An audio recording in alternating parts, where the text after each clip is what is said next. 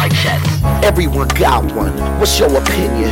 This is the rant room. Tongues won't be bitten. Ain't no rules, just spill it, and anybody can get it. No limit. We here to kill it. You tuning into the thrillers, and no, ain't no stopping. Any topic, even the random. We get to random. I hope that you ready. We entering in the zone soon. We on a grown shit. Welcome to the rant room. That's it. That's all I got to say. What's up, everybody? It's your boy, Hilliard Guest, and you guys are listening to the Screenwriters Rant Room. We keep it real. We keep it opinionated. We keep it what? Mouthful? 2022. Chris over there, mouth all full of food. Trying to eat, man. I'm hungry today. I woke up late. It was this phone call. I forgot I had this phone call. Hold on, wait. Let me just jump in.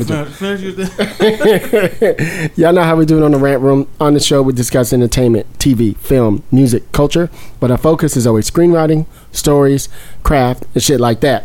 You hear his voice. Chris Derrick in the building.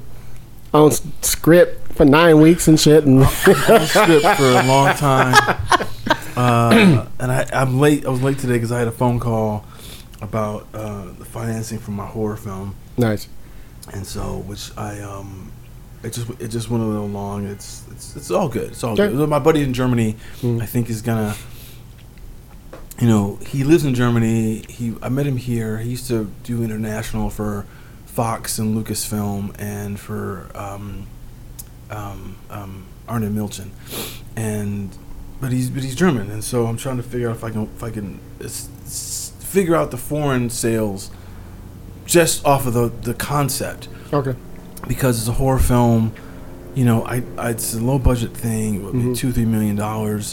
It's about people in their early 20s. There's not stars for that really travel. Yep. But then again, the horror film doesn't necessarily need to travel, just as long as the concept feels like potent enough. Mm-hmm. So that's what we're having discussions today. Okay. Besides that, I'm trying to buy these tickets to see the piano. You always try to do something. To buy the to see the piano lesson in Broadway. Oh yeah. And I just. Are you trying to see what's it called? Top Dog Underdog. Yeah. I'm trying to see both, but it's just I can't figure out my dates yet, so I can't buy the tickets yet. And I'm watching Nicole. And I'm watching the tickets. Chris was gonna direct. They were looking into doing Top Dog here. Was it at the Pasadena?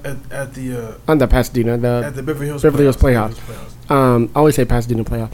I mean, it is great. So. Yeah. Exactly.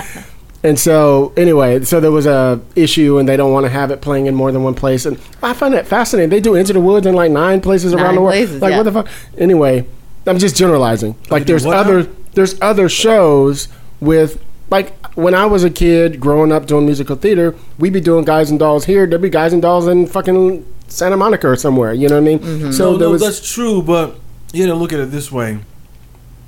That's a revival. This is a revival too, but that's kind of like an American songbook type of thing, you know, and they're not having like these high profile like Hollywood actors come in to do this piece again. Okay, and that's why I think they were like and they want to make it more exclusive. They want to make it more exclusive, and they want to funnel everyone to Broadway to come see this thing. Right, and the tickets are pricey. So, yeah, I'm sure. But yeah, I'm just trying to do that. I'm trying to do that. I have a question for you. I wanted to talk to you about this. I didn't get a chance to chime in online. I wanted to. The Woman King. Oh, yeah. What's the deal with this movie? Have you seen it? Do you want to see it? I saw it 2 weeks ago at the press screening of it because I had the interview lady for the Dana Stevens who wrote it for the Writers Guild. And I mean, I think we have to talk offline. It's one of those. But I encourage everybody to go see the movie because we need these type of movies, right? We need these strong females. We need the strong female directors. We need these female writers. Whatever it is, and the movie is a story we haven't seen before. It feels familiar because we all know what's going on in Wakanda, and he's got the female, warriors who take care of him. So it feels familiar in that sense, but this is clearly not that. Right. And I think that's the expectations. You think it is going to be like that, but it's much more grounded. You know what I mean? Right. So I think that's what kind of took me out just a little bit because I kept thinking something else because the trailer makes it feel like it's almost Wakanda. You know what I mean? Like they were like, let's use that, but it's not at all. It's much more of a love story between, you know, a guy and a girl and a mother and a daughter. You know what I mean? So it's got beautiful. And that's what I learned. As you know, there was some discrepancy on the internets, as we would say, and I chimed in saying, just go see it. You know, and because everybody's like, why is this white writer, you know, writing this thing, whatever, and I'm like, sometimes the bitch comes in with the best pitch, you know? Yep. And you know this, and we all know this. Sometimes it's mainly about who's on that fucking list. Yes. And we ain't on it. Yeah. And if you want to get it made, sometimes that's... I remember when Detroit came out, and everyone was upset that Catherine Bigelow had directed it, and I was like, you think that movie gets made without Catherine Bigelow? Nope. It does not. Nope. Maybe now, because Anthony Mackie's Anthony Mackie. Yes, but sure. at the time, no. Yeah. Yeah, now we can get Anthony Hemingway to do it or something, right? Go ahead. Well, here's the thing. I know people were upset about that movie because, Catherine Bigelow did it, you know. But she's a hell of a fucking director. A brilliant director, yeah. I mean, coming from you. I mean, I don't know too many people who essentially reinvented themselves. We're going to go on this.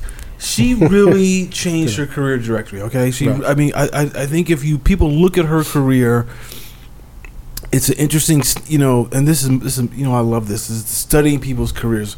How do they pivot? What do they do? Right. Everything like that. She came onto the scene with a great fucking vampire film called Near Dark, one of the best ones ever. Dope, best ones ever. Yes.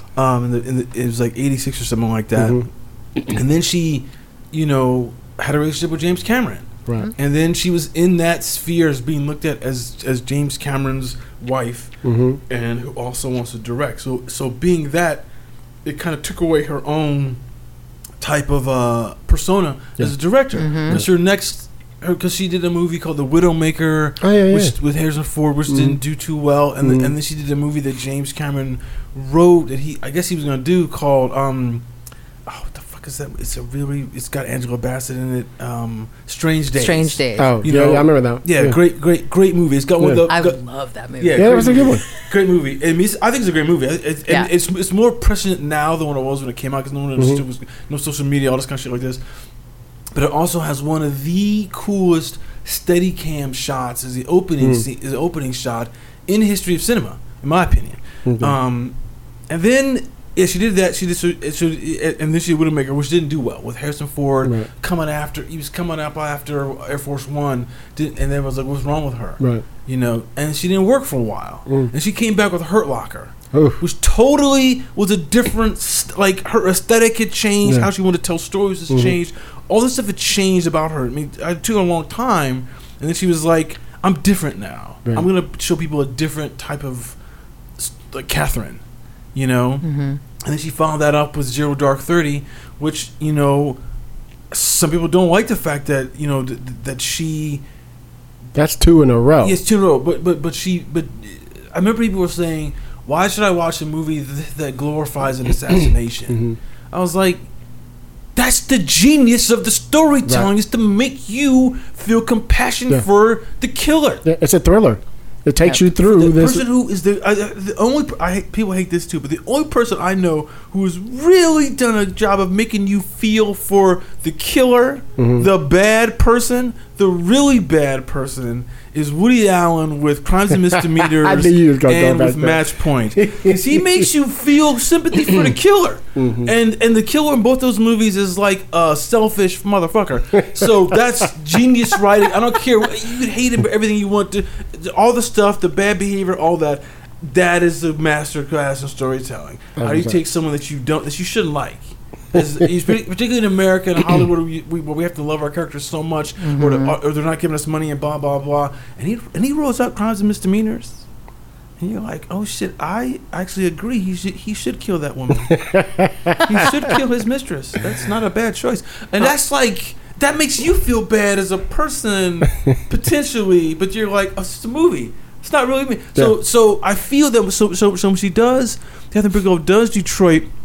She's coming off of like Zero Dark 30, and it's like, here's opportunity to do a movie that no one wants to tell. Yes. Nobody wants to tell that story because it's not.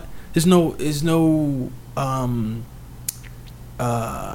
There's not a happy ending. No happy ending. Yeah. Happy ending. It's a total tragedy for sure. So she basically took the currency that she developed off of an Oscar win, because she got the Oscar for Hurt Locker, and then the Oscar nominations on Zero Dark 30, and said, I'm gonna put that on the table and gamble and see what happens. Right. Now, I'm sure she's not thinking, Y'all see why we call it the red room. people are gonna trip because I'm white telling this story and I'm not black and the whites are the bad guys. But that movie was, that scene in the house. I mean, you just the way it's shot, the acting, it's tight. real good. It's tight. It's just No. it's just whatever. Look, she did an amazing job with it, and that's the whole thing, right? Is like, sometimes it's more important for the story to get told. Right. And we all sort of need to acknowledge that. Like, yes, it's great that there are more opportunities for all of us folks who are melanated and come from different places. But sometimes, like, I tried to get a Black Panther story told, and I had I even had like white way back. superpowers behind me. And they were like about the women in the Black Panther Party. Yeah. Okay. And people were like, oh, we just want to tell like happy stories. We want to tell Black joy stories. Yes. And I was like, I don't know about you. A whole bunch of women standing up to the patriarchy feels pretty joyful to me. Completely.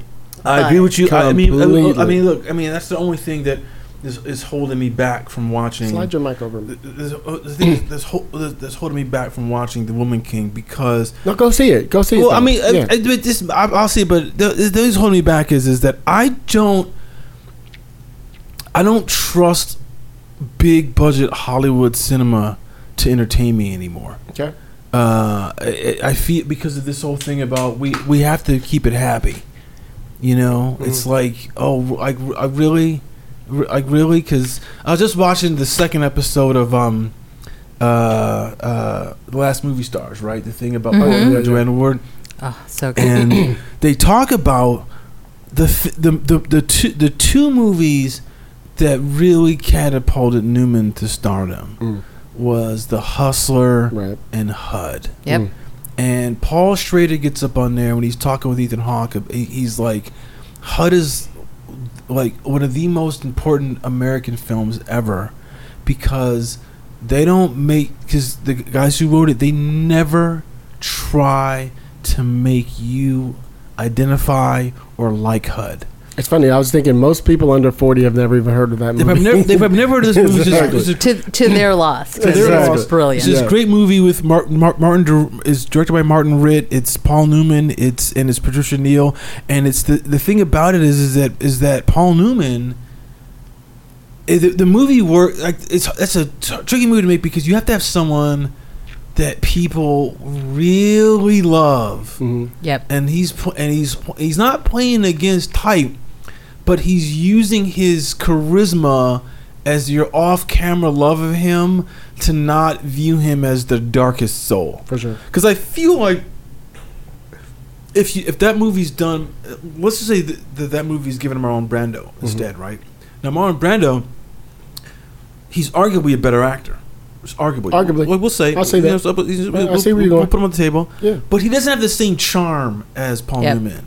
And that movie That's fails. Important. That's important. It's important for that role, Right. because you're like, fuck, this guy's, he rapes a woman. Yeah. And that's the man you're supposed to like identify with as the lead. Is not different, but you're following his story, and and there's no ability to like, you could walk out, but you know how in a book you don't like, you just close and you're done. Right. So most people aren't going to do that. And the same thing in The Hustler is like, he plays a character who is so fucking full of himself, but he's broken. I mean, there's this scene, there's a little clip in the movie, in the Last Movie Star, but I love it in the movie too, is that when when he's first playing Minnesota Fats, and it's like, and his turn to play, and he's rolling up, and he's talking shit to him, and he's like, hey, fat man, this is my table. And the way he says "my table" is like so vicious in the scene, and he's like playing and knocking balls down to everyone, and then you're just like, okay, this motherfucker's gonna fall just because of the way he said, just because of the way he said that line, not just what the line's kind of, but the way he said it, and it's like it's a setup to something. Wait a minute, it's a setup to something you talk about in your book. It's a callback. They're gonna bring it back to something else, right? Right, exactly. Right. I mean, it's the thing that I look at as like the downfall of like big studio films is that it's like, are you gonna put me in a position where as the viewer where I'm have to wrestle with what I'm watching, and I don't know if it's like you said, everyone's gonna be happy. All these people are gonna be happy. He's gonna be happy, or we're not. Or they don't want to do it. They're afraid. I've talked to people recently. We were talking about like shows. I hate them talking so long. Somebody had a Red Bull, as you see. Yes. But the thing is let's get to our guest now. I just one last point, and whichever the thing. The thing is that like. No, never mind. Never mind. Well, but can I finish a thought on that for you? Because part of it is that our business is so fear-based, right? Yeah. And we know that. Yeah. And so you see critical acclaim, right, for Underground Railroad, but a whole bunch of people wouldn't come watch it because they were like, I don't want to watch that narrative anymore, even though Barry Jenkins is brilliant. Yep. And you see them get backlash for being made for a white audience, not for a black audience. However, I totally disagree with that. Yeah, but that was a lot of the commentary, and so people don't come watch it, and so to their minds, that's I can't make anything where it's hard for black people because black people don't want to see that, and it's like no. We just want it to not be the same narrative. Correct. Like, you can have black folks just living their lives and bad things happen to them because that's how life works. Right. And that's okay. But just stop giving us the exact same sort of narratives. But they can't. They're so linear in their thinking sometimes. They're afraid. The fear of the liberal who knows they're really liberal, but their mask is they're liberal. They're afraid that if they do something that will give them backlash on Black Twitter, that they can't then justify. Right. Yeah. But to who? Who are they answering to? Martin Luther King is not sitting around with a stick and wrapping their hands. And the black people will come to the theater almost regardless if it's a movie. They'll come. Yeah. Yeah, I mean that's a hope. But no, I just feel like if a movie is kind of well put together and doesn't pander to black people, people love seeing this on the screen, so they'll come and see it. Here's one interesting thing I will say before we jump into Nicole Levy, by the way, who's here, our guest. We'll jump in. Is just going back to the Woman King really quick, there's really only one or two white people in the entire movie. One in particular has lines. The other ones are just slave masters and stuff in the background that you see doing the slave trade, but they don't say anything, pretty much.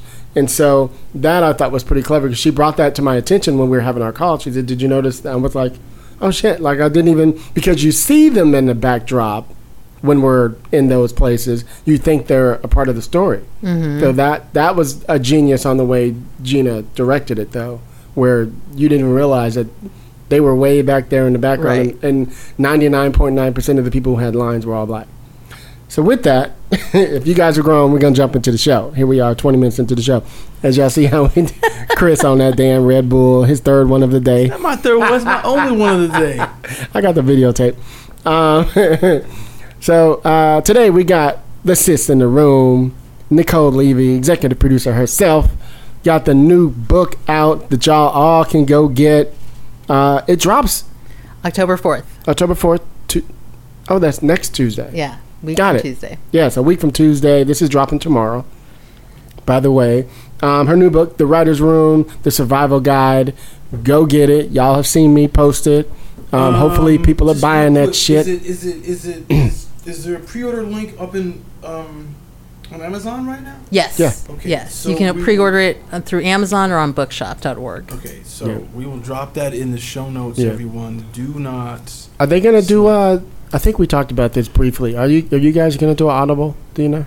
Yes. Are you going to narrate it? I have books. I have dates scheduled to go and read it. Good. So I'm an Audible head. There will be an Audible version. Yeah. Awesome. But so everybody, welcome to the show. Executive producer Nicole Levy. How you doing? I'm good. Thanks for having me. It's good to see you. Indeed. we've been wanting to have you on the show for a minute, so the timing is right. You know, we actually planned it so we could do this like right when you dropped. So we could, of course, had you anytime, as you know. And anytime you want to come, yes, you could just say, hey, let me come hang out with y'all, and you could just come on the show. So just so you know. All right. We're pretty much here every Sunday, just about. So just so you know. With that, what's up? How you been doing? I've been doing good. Yeah? I mean, you know, I just, in terms of update, I finished my second feature, Okay. which is called Spark, and it's about Claudette Colvin. Ooh. And Anthony Mackie's going to direct it. What? So I have turned Is this that his- in. is this his- directorial debut? Wow. Sanaya Sidney's going to star in it. Really? So we're very excited. So I have handed that off to the director, and we'll see when that whole plan's going to come together.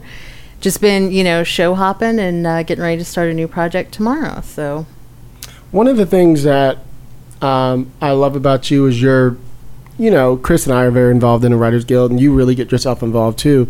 And I feel like we did a post-production one, didn't Yes, we? yeah. Yeah, but that came out because, if I recall, one of the shows you were on, you went to, was it Ireland? It was somewhere, Scotland? You went somewhere. Fate the Winx Saga. I went to Ireland. You went to Ireland. Yes, that's what I remember. Right. Yes. And you were the producer on set for like 2 or 3 months. You were there for a while. Yeah, 2 months. Yeah. And so the things that you learned during that time, when you were like, okay, we got to do a freaking presentation on post and, Yeah. and running the sets and all this. It was a brilliant one. Let's talk about that a little bit because it's a lot of it is in your book as far as the writer's room. Mm-hmm. But one of the things that I want to talk about just briefly before we get into the book is your experience going over there, because we haven't had a lot of conversation about this. But your experience going over there to run the set there, and some of the things you learned and assumed and it wasn't true, whatever, you know what Right. I mean? Just to set the stage on the show, you know, you were the only writer that was there on set for the whole run. Is that what it is? So my showrunner and I were both over there, and we were shooting in 3 blocks. So we okay. had 6 episodes, Mhm. and so the original plan was that I was going to prep the second block, and my boss was going to cover set.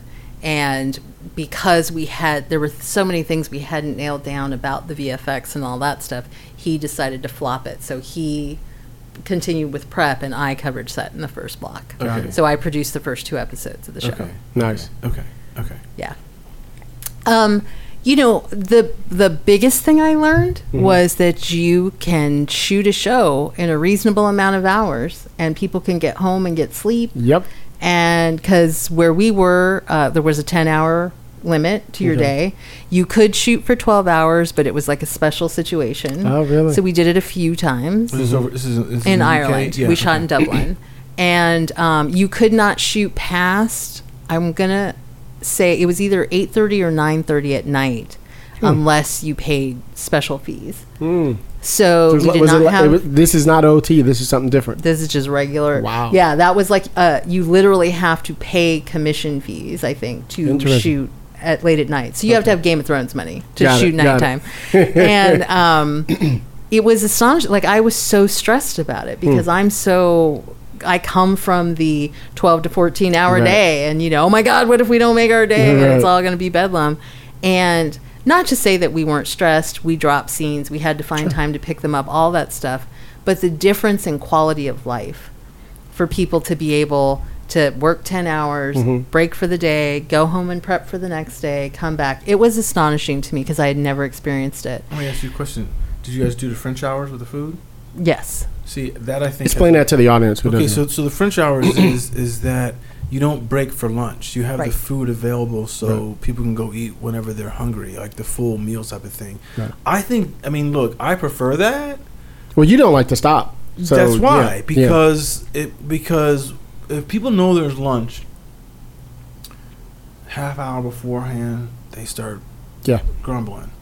An hour for lunch, an hour to like get back up to speed. Mm-hmm. So you give up 2.5 hours. you lose a day total momentum for You sure. do. because of that. Yeah. So. You do, absolutely. And I found it worked really well for us. And in fact, it turned out to be great prep for me because, of course, I came back to the U.S. and ended up joining SWAT the next season, Right. and COVID happened. Right. And so we were shooting 10-hour days, and we did the rotating lunches, and I was like, oh, I know how to do this, y'all. And they were like, really? And I was like, because nobody else had ever done Right. it before, and I was like, yep, I've done this before. And so it was a really great experience. Right. Just interject. This is the thing that I feel is what really hurts American productions. And like all up and down the line, I feel that a lot of people in Hollywood are afraid to they're afraid to do projects overseas. They're afraid to do this kind of stuff. They blah blah blah. But it's like, get out of the mindset of get out of your comfort zone. Mm-hmm. Learn the new skill because it'll help. It'll expand what you know how to do. Right. Yeah, I mean, look, as far as I'm concerned, and I definitely talk about this in the book, you're always trying to figure out how to do things a different way or better, or because it's a constant. Everything's always shifting. The sand's always shifting underneath your feet, and so the more you know about how to have conversations with the VFX people to achieve what you want, the more you know what you need on set to make that happen. Like I remember when I covered set for Cloak and Dagger, was down in New Orleans, and we had like a literal hardwired dagger that would be in her hand when we needed to shoot it so that VFX could then enhance it and do all the stuff to it. And it was the logistics that it took to make this dagger work. And I was like, okay, I had no idea this was so involved. And I was coming in right as they were actually trying to simplify it. So it was better than it had been, but it wasn't as good as it was going to be. And so like the learning all the stuff we had to do to make the dagger work was so important, because then when someone would be like, well, can we add that dagger in here? I think that'd be cool. And I'd be like, no, we can't. And here's why. Money, time, no. Right.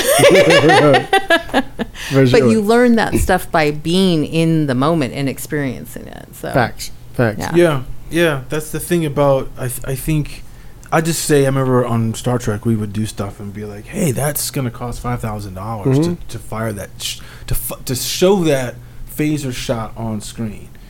Can we do it off screen and hear it? Because what you really remember about all those things is the sound effect. Right. You don't have to hear you don't have to see it. It's just, right. Oh, you got shot off screen. Okay, you're good. You're dead. We killed you.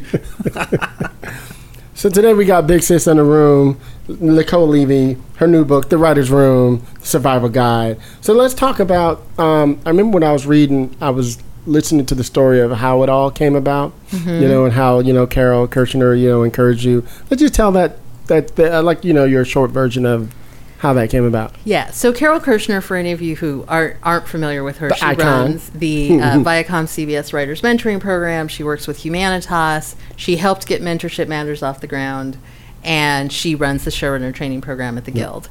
And so she is my Jewish mother, and helped launch my career by accepting. I got me to Levy. the Sounds CBS. like you in there I know, somewhere. right? It is. No, very definitely. Exactly. But helped launch my career by bringing me into the CBS Writers Mentoring Program. And she brought up to me, she thought this would be a great book, and her publishers were interested. They just had to find someone to write it. And I was like, oh, that's a great idea. You should do that. And she was like, no, you should do that. and I know a lot of her reason for that was that I had, because my first several seasons were on one and done shows, and so I had to keep changing rooms and changing showrunners, and I had a lot of experience in different styles of rooms, and so that was sort of her reasoning. That's good. So I was like, okay, well, let me try to write a table of contents and see if I have anything to talk about. And it turned out I had a lot to talk about. Exactly. And I'm really glad you ended up doing this book. I think it's going to be a huge success for you. You talk about, there's those of us who've been in the industry for a long time, we're familiar with a lot of things. But what I like is I'm always trying to find ways to give people game in a shortcut way, right? Yeah. And that's what I found as I was going through the book, just like even scrolling through chapters, I'd be like, oh, yeah, just the way she phrased that was a simpler way to say that, Mm-hmm. And of course you get into your whole table of contents where you go into like, here's phrases and things that we use for, put the button in it or whatever it is, you know what I mean? Yeah. Like that whole segment there was worth $1 million. to writers. Go Well, ahead. yeah, because you know what is interesting about that is that every industry has a jargon, Yeah. right? And I feel that most people who are outside writing, trying to get in or whatever, the people who are talking and like giving lectures and trying to be gurus and blah blah blah, they really talk about the inside language. Yeah. And the inside language is kind of key to you kind of understanding how the thought process works, and then because like, hey, you say, hey, like, like you have to put a button on that, Right. or we say, oh, hey, sometimes that you've gone past the button, Right. kind of thing. It's like, oh, It didn't end on a button. yeah, It means a lot of things. Yeah. It means a lot of things, but, Exactly. but the thing is, as the writer, when you're thinking, you're like, oh, I need to end the script with something that's like that goes boom, Right. whatever it is, and I just can't end my story. I need some Right. sort of like the Richter scale. It needs to pop just for a second, Right. and then you need to say, oh, if I go past that, what am I doing? Right. And that's why you got to know that stuff, And I think it helps you with the craft. Like if people say to you, "Hey, it's just this is the peanut butter and chocolate," Yes. you start going, "What does that mean?" And then you Right. think about the Right. Reese's thing, and you're like, "Oh yeah." It would help you think as a writer what your scenes need to do or how you figure out scenes if you know the jargon, because Yep. that people they're looking for that. Right. All the time. Absolutely. And I'll never forget, like, the first time someone said, "It's a hat on a hat." And I was like, what does that mean? Just like a I was Berenstein like- Bears type of thing? Yeah, like, I was like, and then, like, the conversation kept going, and I figured out, like, oh, you're saying, like, that's another, like, a flourish on a scene that doesn't need it. Like, Yes. okay, Yes. okay, Yes. got it. Yes. You're repeating yourself. Yeah. Field the sometimes. Lily Yeah. kind of Yes. thing. There's Yeah. all those little phrases that you have. I mean, I remember when I first heard it. My first thing in my head was there was that Bernstein thing that was called Old Hat New Hat. I was like, this is wrong. That's not what they're saying. I know that's not what they're saying. Yeah. Yeah. So. Let's talk about some of the things in the chapters in the book. You talk about when you first get your first job. This is something I talk to emerging writers. I personally don't like baby writers. I just think we're all Yes. grown people. We shouldn't be called baby anymore. I agree. But one of the things I talk to writers about a lot is this. So you get the job. You totally cover this pretty 97% of the way I would have said it, but better. Is you get the job. Here's what people below it. You don't even know who's saying. You're mainly talking about when we're in the room, which is hopefully we'll get back to that. Some rooms are doing it. Yes, some rooms are already So back. and I like that you didn't go, we're online, we're on Zoom. You were like, we might be past this. So you were looking toward the future. I'm putting that on you, right? Shut up, girl. So here's the thing. Most people just show up in the room and be like, okay, here's the room. But like you said, you usually get that email that's like the introduction Yep. to the entire room. The start Everybody email. gets and you see everybody on that thing. I mean, go and look those motherfuckers up, like you said, so that you can be like, oh, that person wrote on that show. I love that show. Yes. Right? Yes. Go ahead. I'm sorry. It gives you a point of conversation with Yeah. people that are probably going to be strangers to you. Yeah. I mean, I had the incredible good luck of having one of my best friends in this business be the other staff writer on Ironside, and someone I had met through the CBS program also being on staff on Ironside. So I had a couple of familiar faces, Right. but everyone else was new to me, and so I had looked them all up, and like one of our writers wrote The Rock, which I love like a crazy person. One of our writers had written on Once and Again, and it was like, oh my God, I love this. And so I could find things to talk to them about. Right. One of my friends had worked with someone else on the staff, so I could be like, oh, so-and-so worked with you on CSI. Like, great. So it just gives you, because you're going to be nervous as hell, like, especially if your room's top heavy, which Yes. is more and more common as you're Explain breaking that into to the people who business. don't know. What it will mean if your room is top heavy is Which is in your because- book, but just in case. No. But basically, staffing is done from top down. So your showrunner's going to hire their number two or their who's an EP or a co-EP. They're going to hire the next person down. So the lower levels come last. And what typically will happen is, especially with streaming rooms where they're worried about people being around for production and that kind of stuff, they'll try to top load so that they have people whose contracts extend into production. And so when they get to the lower levels, there's not a lot of money left.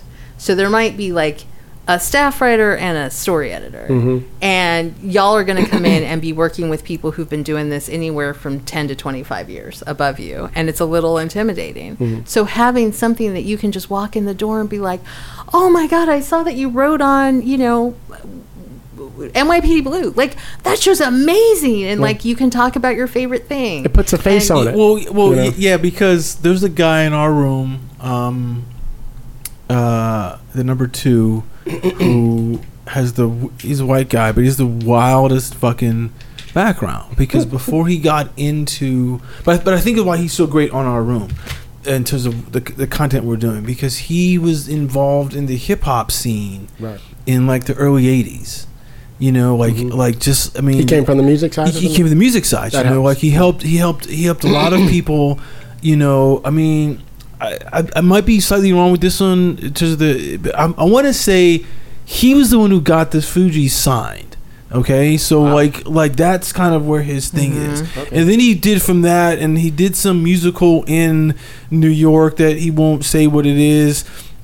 But that gave him but people saw it in Hollywood and said, hey, can you come out and write some, you know, this was like in the early 90s, can you write these kind of things like after the Boys in the Hood, can you write stuff like that? All this never played out. And then he got on Frasier for a long time. So you're like, okay, wait, you got a guy who's a hip-hop background, but then he wrote on Frasier for a long time. He's got to be smart. Know, he's very smart. And then he did Castle before this, and he did for a long time, and he did Hawaii Five-0, and now he's on this. But it's like, it's funny because like in the room when he's talking, he'll drop these little like he'll drop these little lines that are just these jokes that you know there's like, that's from your Frasier training. Oh, interesting. You know how to make people laugh when you like something that's not. It's like it's a joke that like. But it's not like a ha-ha joke, but it's like if you catch it, you'll think it's funny. Right.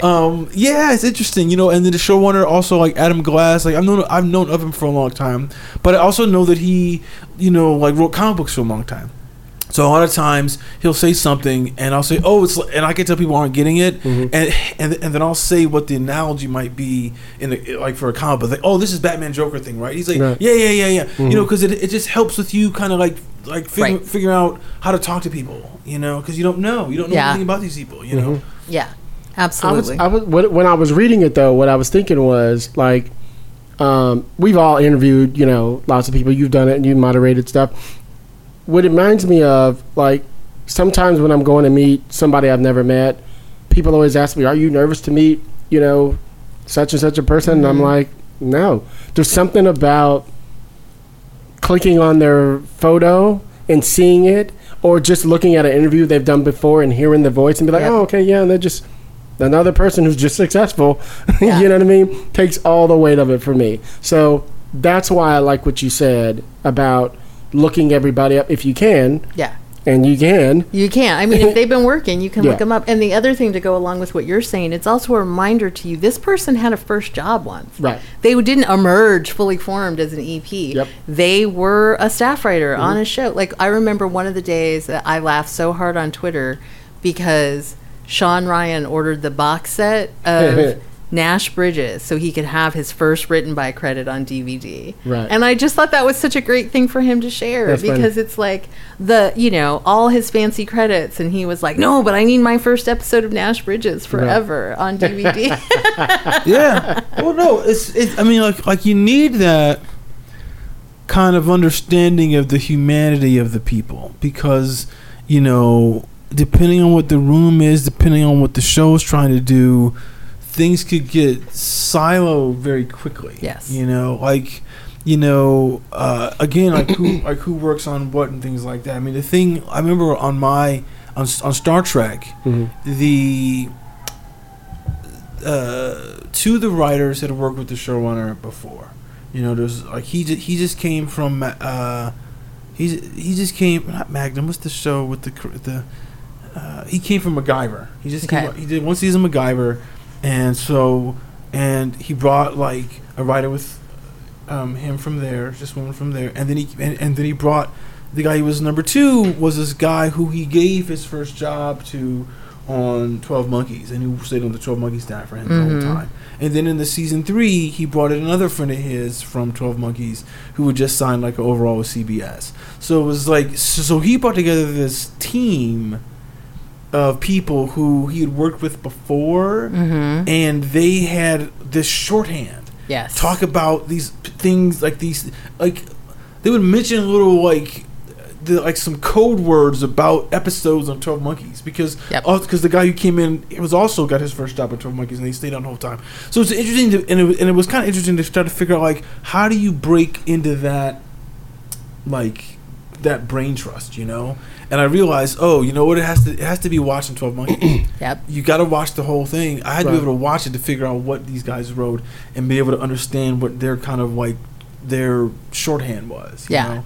Because it's helpful to be able to be in the conversations about anything, you know? Yeah. Or just to reference things. Because sometimes they would reference, oh, this is, you know, the back half of this from 12 Monkeys. Like, motherfucker, I don't know that yet. I haven't got that far in this. That's season 3. I'm still in season 2. You know, but it's interesting.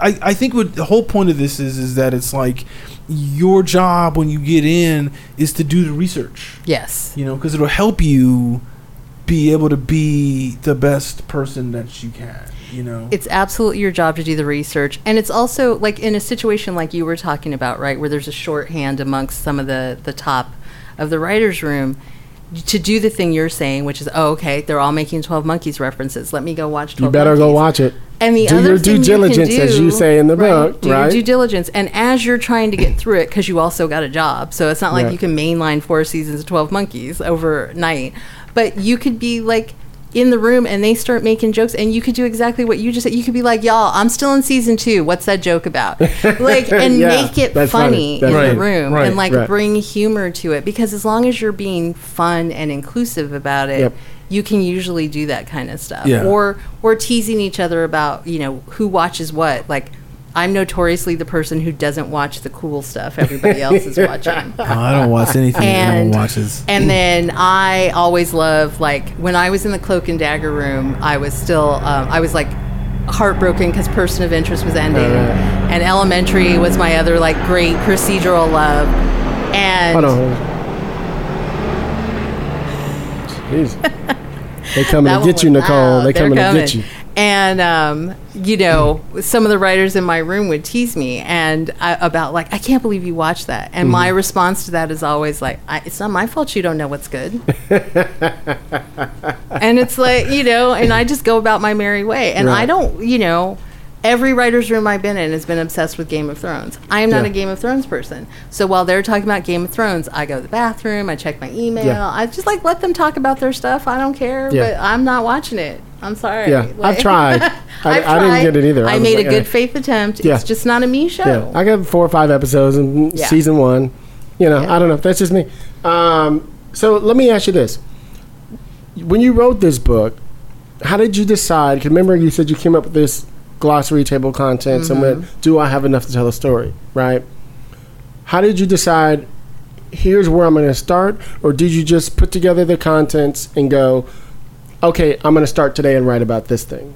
Oh, I'm going to do this thing tomorrow. Or did you try to keep things in like the order of following the path of a writer coming into a show? Here are all the steps you need to go through. Did you more so do it that way? Or yeah, I did try to do it in terms of the path of, like, from the day you get the job through the development of your career. Because I feel like it made more sense to me that way in terms of a shape.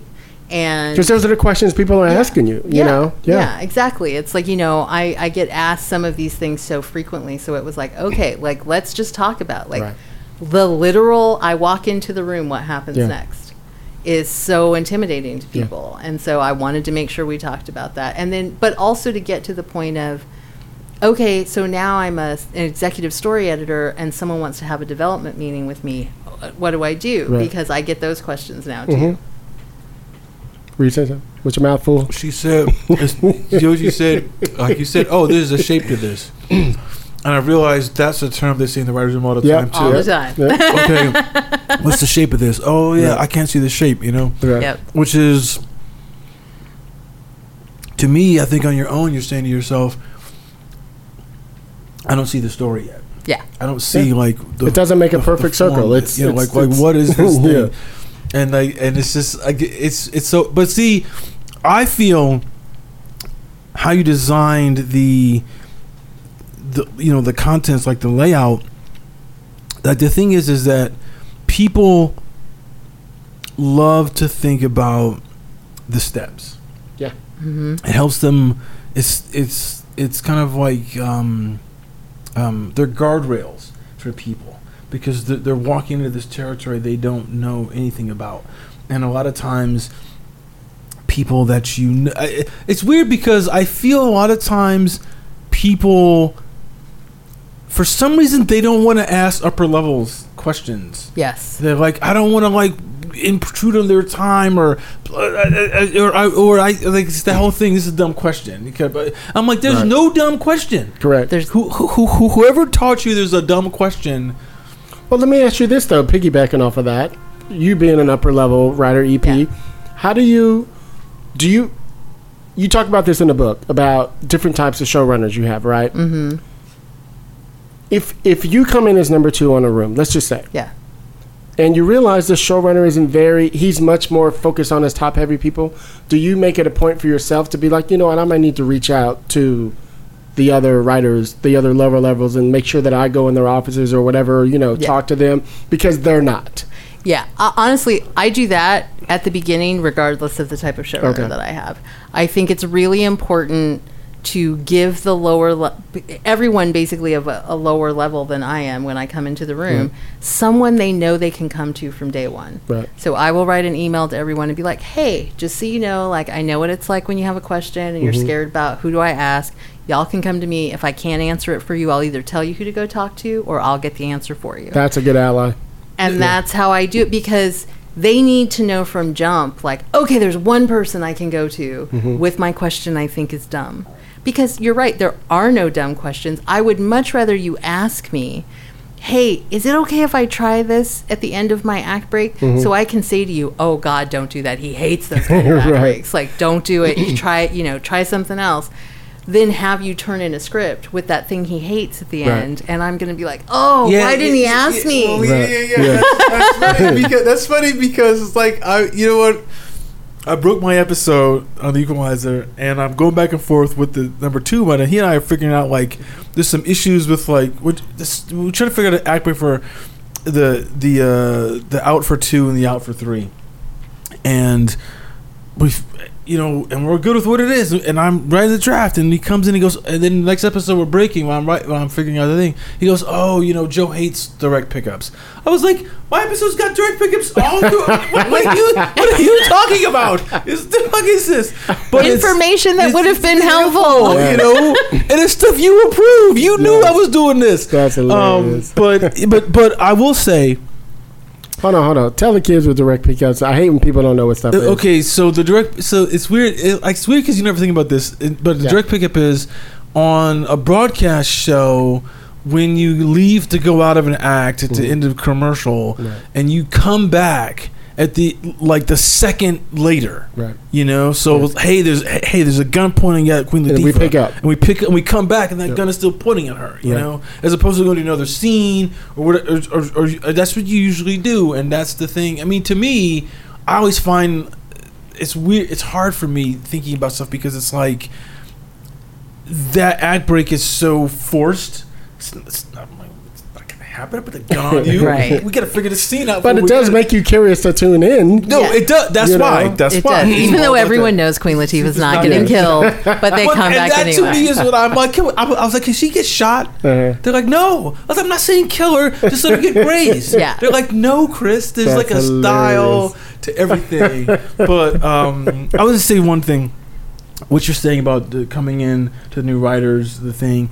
The guy who was this guy named Sean Tretta, who just was the showrunner on the Zorro Room. If they do it, he came in as the new number 2 on season 3 of Picard, and I remember like the end of that first week, if he came in there, like he came in and gave me this like talk, just for like he's like, hey man, this was gonna happen. I know you knew it. He gave me that talk that let me know, oh, he's the guy I can go and talk to whenever.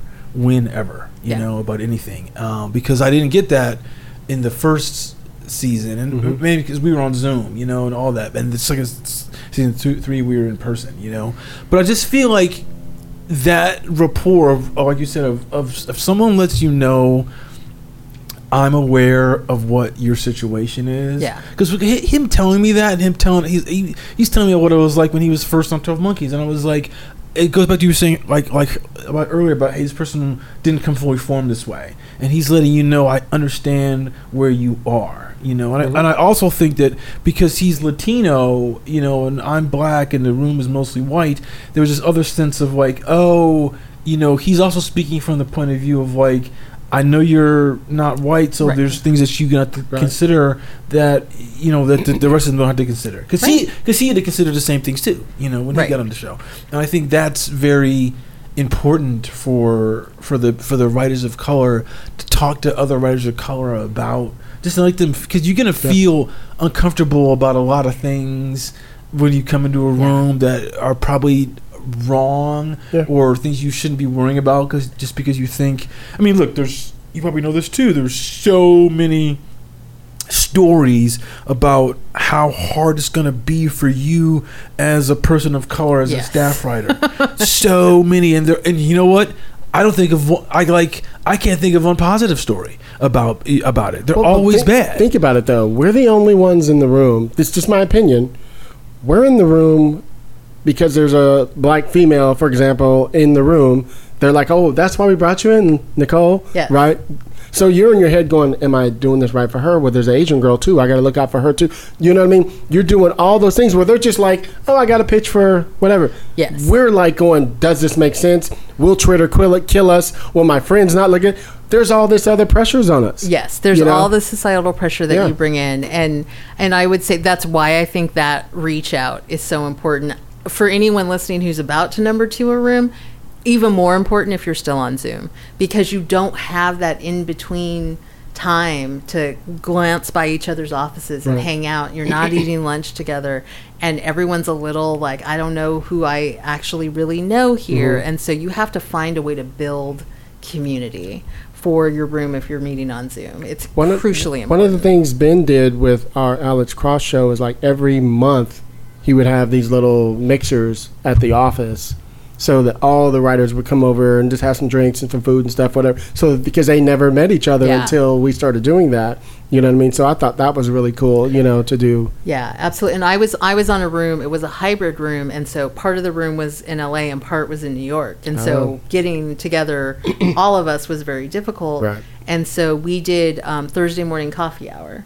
And so the first hour of every Thursday, we would just literally get together and someone in the room would pose a question like, you know, what was your favorite memory from high school or whatever? That's and cute. We would just share. I like that. And laugh with each other and make, you know, and sometimes it was very serious and heartfelt and other times it was just ridiculous. But like it helped you get to know the people that you're working with. Yeah, I mean, the thing that's funny about our room on Equalizer is you know, there's 2 women who were both from New Orleans, and they're both mothers with 4-year-olds. And so one is black, one is white. But it's interesting because they were able to like talk about their children and talk about what it's like. I grew up in New Orleans in a way that was inclusive to everybody, because that's a city that I think everyone was kind of interested in a way. It's got it's got a damn, you know, it's one of those cities. One of those cities that, you know, it's not like Springfield, like where the Simpsons are from. Like, where are you from? You know, it's whatever. So it's like, it's interesting because, and then there's so many other mothers on the show. So there's a lot of talk about being a parent and what it's like trying to be a writer and a parent, and the kids are all kind of in the same age range, you know, so they're all kind of going through the same kind of thing, you know. It's interesting as a guy who doesn't have any children to hear like what they're going through, and even the guy on the 2 other guys on the show, they all have kids too, you know, and all around the same age. So it's interesting to hear. It's a way to break the barrier of, hey, we're at a job and we're writing, you Yes. know, and I think you need that. I just feel like it again, what's interesting is that it helps you with telling your stories, because then because I remember just the other day, like, something that this girl Ashley, she had mentioned maybe months ago about an experience. I was like, oh, it's like the time you did this, you know, because it helps with it just two things. One, it lets her know that I'm listening to her, so I'm like into her, what she's doing, and then second, I'm like, it makes you say, oh yeah, what people talk about is it's stuff you can use in the room. Yep. And people aren't gonna like try to shoot it down because Right. hey, it's almost if you shoot this down, then you're invalidating what is her life, Right. you know, like a life story. Okay, you know? here's an interesting thing. So, piggybacking off of that, you were talking earlier about people are always worried about losing their jobs and imposter syndrome, right? There's a segment, I had it opened up a minute ago. Oh, you talk about making yourself invaluable. Yes. Right? So this is piggybacking off of what you and Chris are talking about. So one of the things I'm always telling everybody is this. There's a lot. Actually, this actually could be like one of the ways to keep you from having imposter syndrome too. But think about it like this. So let's talk about what that means to make yourself invaluable first. And then let's talk about some of the elements of things you could do. One of the things that I'm always talking about is, for example, and during this whole segment, we're talking about ways you can help your showrunner in the room Right. to keep moving forward, and so that you aren't just sitting there not doing anything, right? Correct. Because sometimes as a staff writer, you're sitting there feeling like, I haven't written a word. Right. Because guess what? Most of it is about not writing. Most of it is about ideas, Yes. right? Now, here's a cool thing.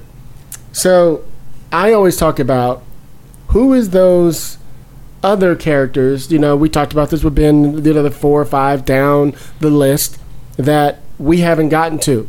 And you know it. How many times have you been in episode 106 or 8 and you haven't used those other characters that much? And you're going, and the showrunner's like, we're paying their fucking, they're getting $60,000 a week and we're not even using them.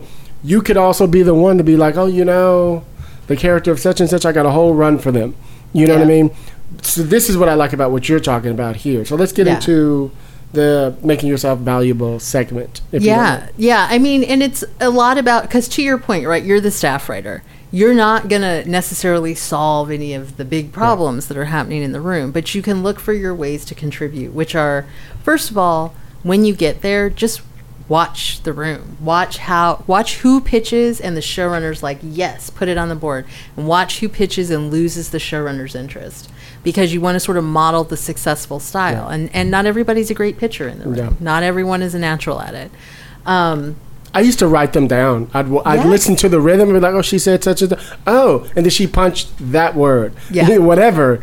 It's smart. I Yeah. am a huge proponent of always have a notebook in front of you because not only to take notes on like, ooh, like the showrunner seems to like this or he likes this, but also, and I keep saying he or she, but also so that you can write down your thing. If you're like someone's pitching and you're like, oh, and what if we did this on top of that? Right. And you wait to see what happens. And then maybe now you've got it there, you remember, and you're like, could we yes and do this? And Yes, so and, or- yes, Or pitching into this. pitching into this. Right. And that's when you are adding on to a pitch, building a pitch. And so you're acknowledging, I like that idea. And what if we also did this? Correct. So that it doesn't feel like you're crapping on the pitch that Yeah. came before you. Because It's ignoring it. Like you whatever, could do it like easily. Whatever it is. Yes.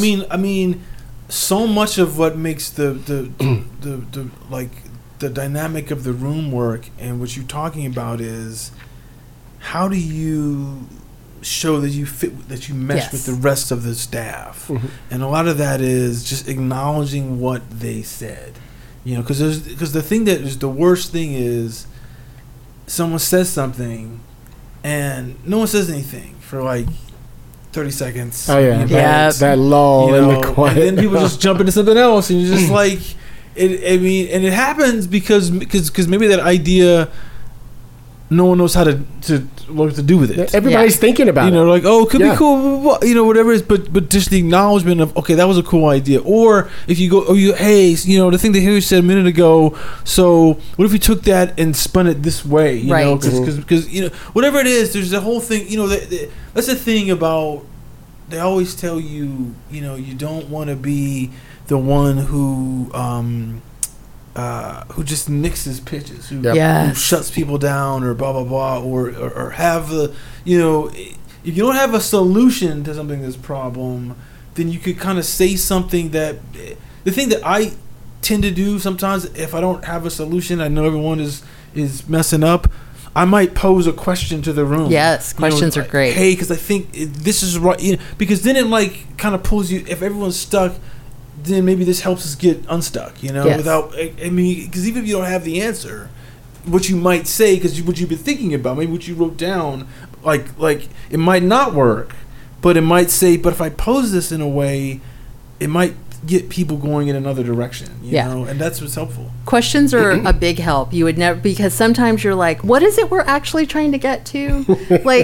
Because people are getting hung up on one part of the idea of it's tied to the romantic story in the episode. But if what you're really trying to do is actually get the key piece of evidence dropped that's going to get you to the next scene, you're like, okay, so let's focus on that part and then come back to the other thing. And so sometimes you asking the question makes everyone go, oh, yeah, let's not worry about it. Let's put a pin in that and let's keep working on this thing, and just allows you to move forward. I once, on the Mysteries of Laura, Jeff Raitt came in and was like, I was thinking I kind of want to do a serial killer story.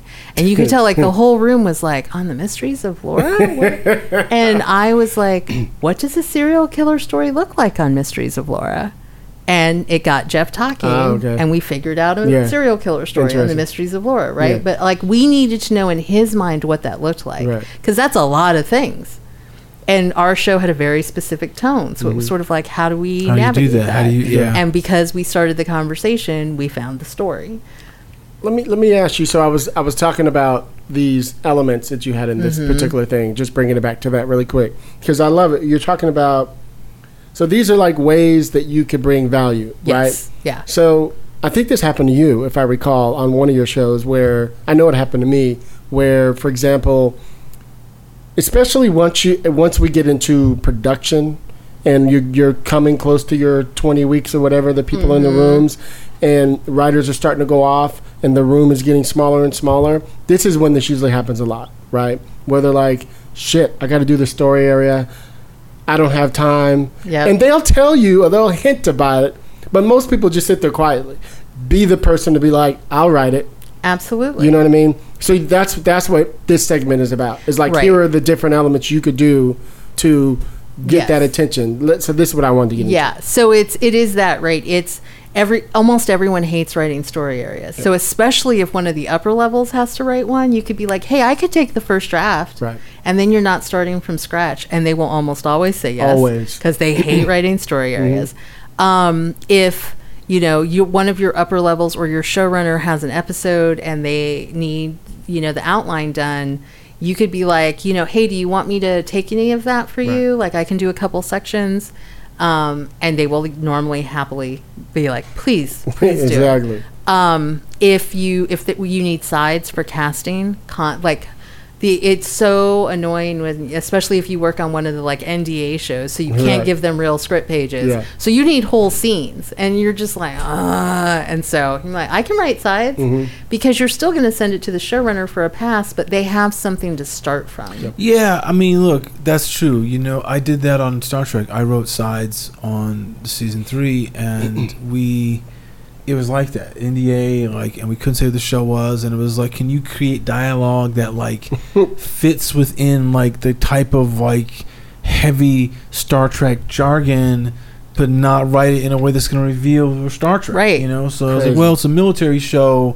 There's a whole lot of military jargon you can use that is the type of tongue twister that an actor has to be able to do to be able to talk about, hey, fire to photon torpedoes, all that shit. When I say that, and it's like, do you have the ability to memorize or to do that with authority? Because on the show, it's like, I need you to be part of it. It was people for the bridge crew, and it's like, okay, I got write that. You can't be like tentative about we're getting shot at and shit. Like you like issue that with a commanding voice, and that was a trick to do. I mean, the thing I like to do is I ask to tell everybody up front if you need anybody to read anything, I'm available to help you do that. Yeah. It's just because research, research, the main thing you're saying about I'll take the first pass, I'll do this is you're taking work off their plate. Yes, and that's what happens because they're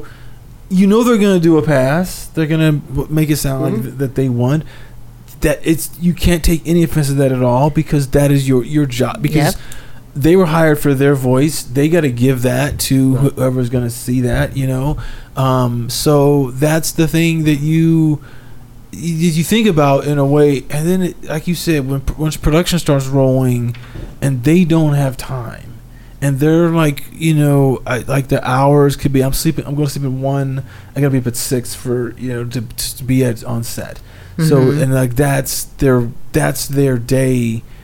Like week after week after week after week. And it's always like, what can you do to lessen their mental burden? Yes, they'll love you. Absolutely, it's the key, and that goes for it's the showrunner, and quite frankly, like if you have other writing EPs, if you have other, co-EPs that are writers, like. Just be of service. And it's amazing how that helps you build relationships. I got my first feature by being that person. Wow. I was that person on Allegiance. And so all my EPs loved me. And then when George was like, yeah, I need someone to help write this movie with me, they were all like, you should talk to Nicole. You should talk to Nicole. And he was like, you're right, I should talk to Nicole. And then I got to co-write a movie. Like, but it happened because I was the person they knew they could always count on. Right. There was no job I was going to say no to. I was always there, even if the room was down because we were having production rewrites and whatever. I was in my office, so they could come in and be like, hey, can you do me a favor and write a quick version of this? And then I'm going to just figure out how to incorporate it. Sure, you got it. Sit down and do it. So it's being willing to say yes to stuff that those people don't have time to do. And it's always writing work, right? Even if you're writing story areas, whatever, it's writing work, and you need practice doing those. Yep. I got on a show where I was one of the only, myself and a writer I had worked with before were the only 2 people who had really ever written story areas. So we wrote all of them. Well, and that's because there are some shows that they don't do. Yeah. Or you come in late on a show and, you're working on a Ryan Murphy show, for example, and who's going to give him a freaking story area? Right. You know what I mean? Just as an example. Yeah. You know what I mean? Because sometimes you're on those shows where they're like, they don't even do outlines sometimes. No. Just, here's the beats, go. Yeah, because on Star Trek, we didn't do story areas. We did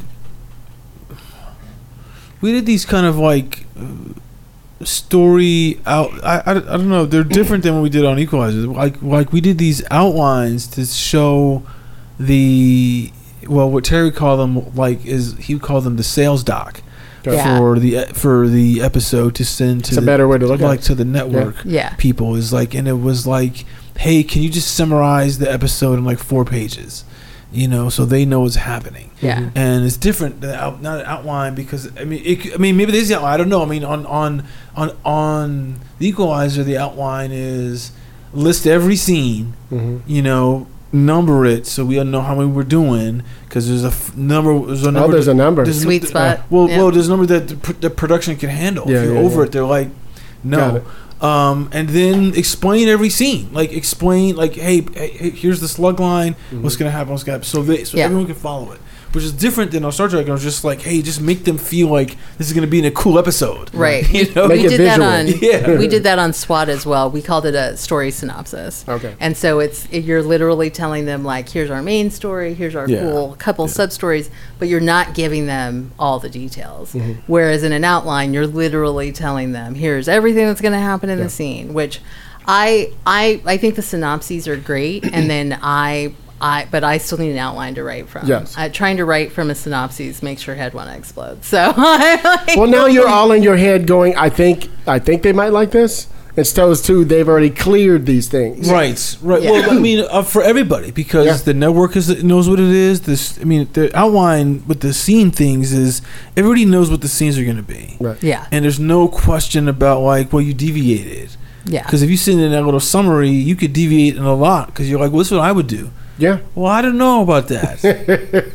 Well, you didn't tell me. You didn't. You read. I mean, the thing is that no one knows either. But I mean, a Star Trek, like we all knew because we based those off of what we broke on the board. Well, that's the thing. You Yeah, know, you still so- have board beats to Yeah. follow. So you kind of know. And the thing I realized is, as long as you like get your board beats in and make sure your act outs are fine, you get a lot of leeway.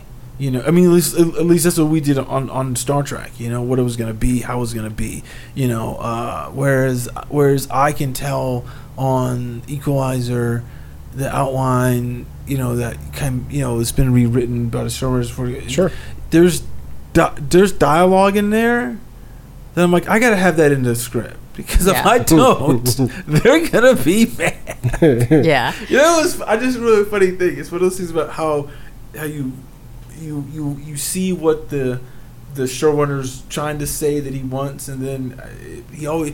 I remember on my episode, this thing that Adam came in all the time. And he was like, "Yeah, they're stealing the Maltese Falcon." He kept saying it. He said it like 9 or 6 times. Maltese Falcon, Maltese Falcon, Maltese Falcon, and we were like, we can't do that, the Maltese Falcon, when we were like breaking the thing.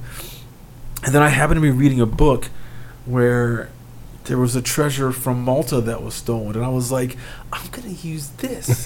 So I'm not, you know, it's the Maltese treasure, but Yes. it's not the Maltese Falcon. And in the script, I have someone say, "Oh, it's like the Maltese Falcon." He's like, "Ah, I wish." You know, so I kind of play it off in the script too, you know, Yeah. because I just feel like that was the touchstone for him, you know, to Yeah. understand it. So No, absolutely. There's even a thing in the glossary. I want to say it's like a cave full of skulls or whatever, where yeah, like yeah. the showrunner keeps saying like, "But what if it was a cave full of skulls?" And it's like, okay, it's a cave full of skulls because the showrunner said it 7 times. Right. So it's a cave full of skulls. That's what we're doing. But and then I think to the invaluable part. So it's all those things that we talked about, and it's also, you mentioned research, right? At the end of the day, when you go home, if it's we still got a giant hole in Act 3, Right. go home and think about how to fill the hole. Yeah. And come in the next day. And if you're not entirely sure about the pitch, you can hopefully find the me in your room and be like, "Hey, I had this thought about that hole in Act 3. What do you think?" Right. And they'll be like, "Great, you should pitch it." Or if you're nervous about it, they'll be like, "Hey, Nicole mentioned this cool thing to me today. Like, Nicole, pitch that in the room," and like set you up. Right. So that you are contributing because you're trying to fix a problem that exists. And you are coming with real solutions to the work we need to do today. Okay, moving on from that in a positive way. So you're in the room, you've done your outline. Now let's move to your first script and navigating the pitfalls, which is one of my favorite parts. Yes. So let's talk about this whole segment because it's fascinating. So you get your script, Yes.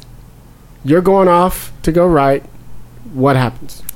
So, well, hopefully you're going off to go right. Well, yeah, there's that. Because again, all of this is so showrunner dependent, right? So I was lucky enough my first 2 shows, it was, also it's a mixed bag for me because now I hate leaving the room. But in the early days, I got to leave the room and go write. So you get a deadline. They tell you, like, I need the draft turned in to either a co-EP or the showrunner by X date. And Depending on the show, 7-10 days, depending on the show. Right? Yeah. Could be three. Yeah, well, for you. It could definitely be 3. It's happened to both of us, but I think Yes. I would say 5 to 8 is more typical. And you'll go, you have your outline, and first of all, you're going to stay in your office. If you're in an office, you're going to write in your office, even if the showrunner's like, you can write from home. No, you stay in your home. office. I agree. Because something's going to not work, and you're going to want to go talk to someone about it. And you don't want to interrupt the room. So when everybody comes out on a break, you can be like, "Hey, can I ask you about this? Because it's wonky. I don't think it works." And you can get advice on what to do. And you could sorry to interrupt you there. You could pop into the writer's room. Yes. Now, mind you, this is when you're in person. But you can pop into the writer. You could do it now, too, because now they have what do they call it? You look at it, the writer's room pro, Writer's Room whatever. Pro, yeah. You can see what's going on, but it helps to be able to walk into the room and be like, "Oh, what are they doing the next episode?" So that I don't...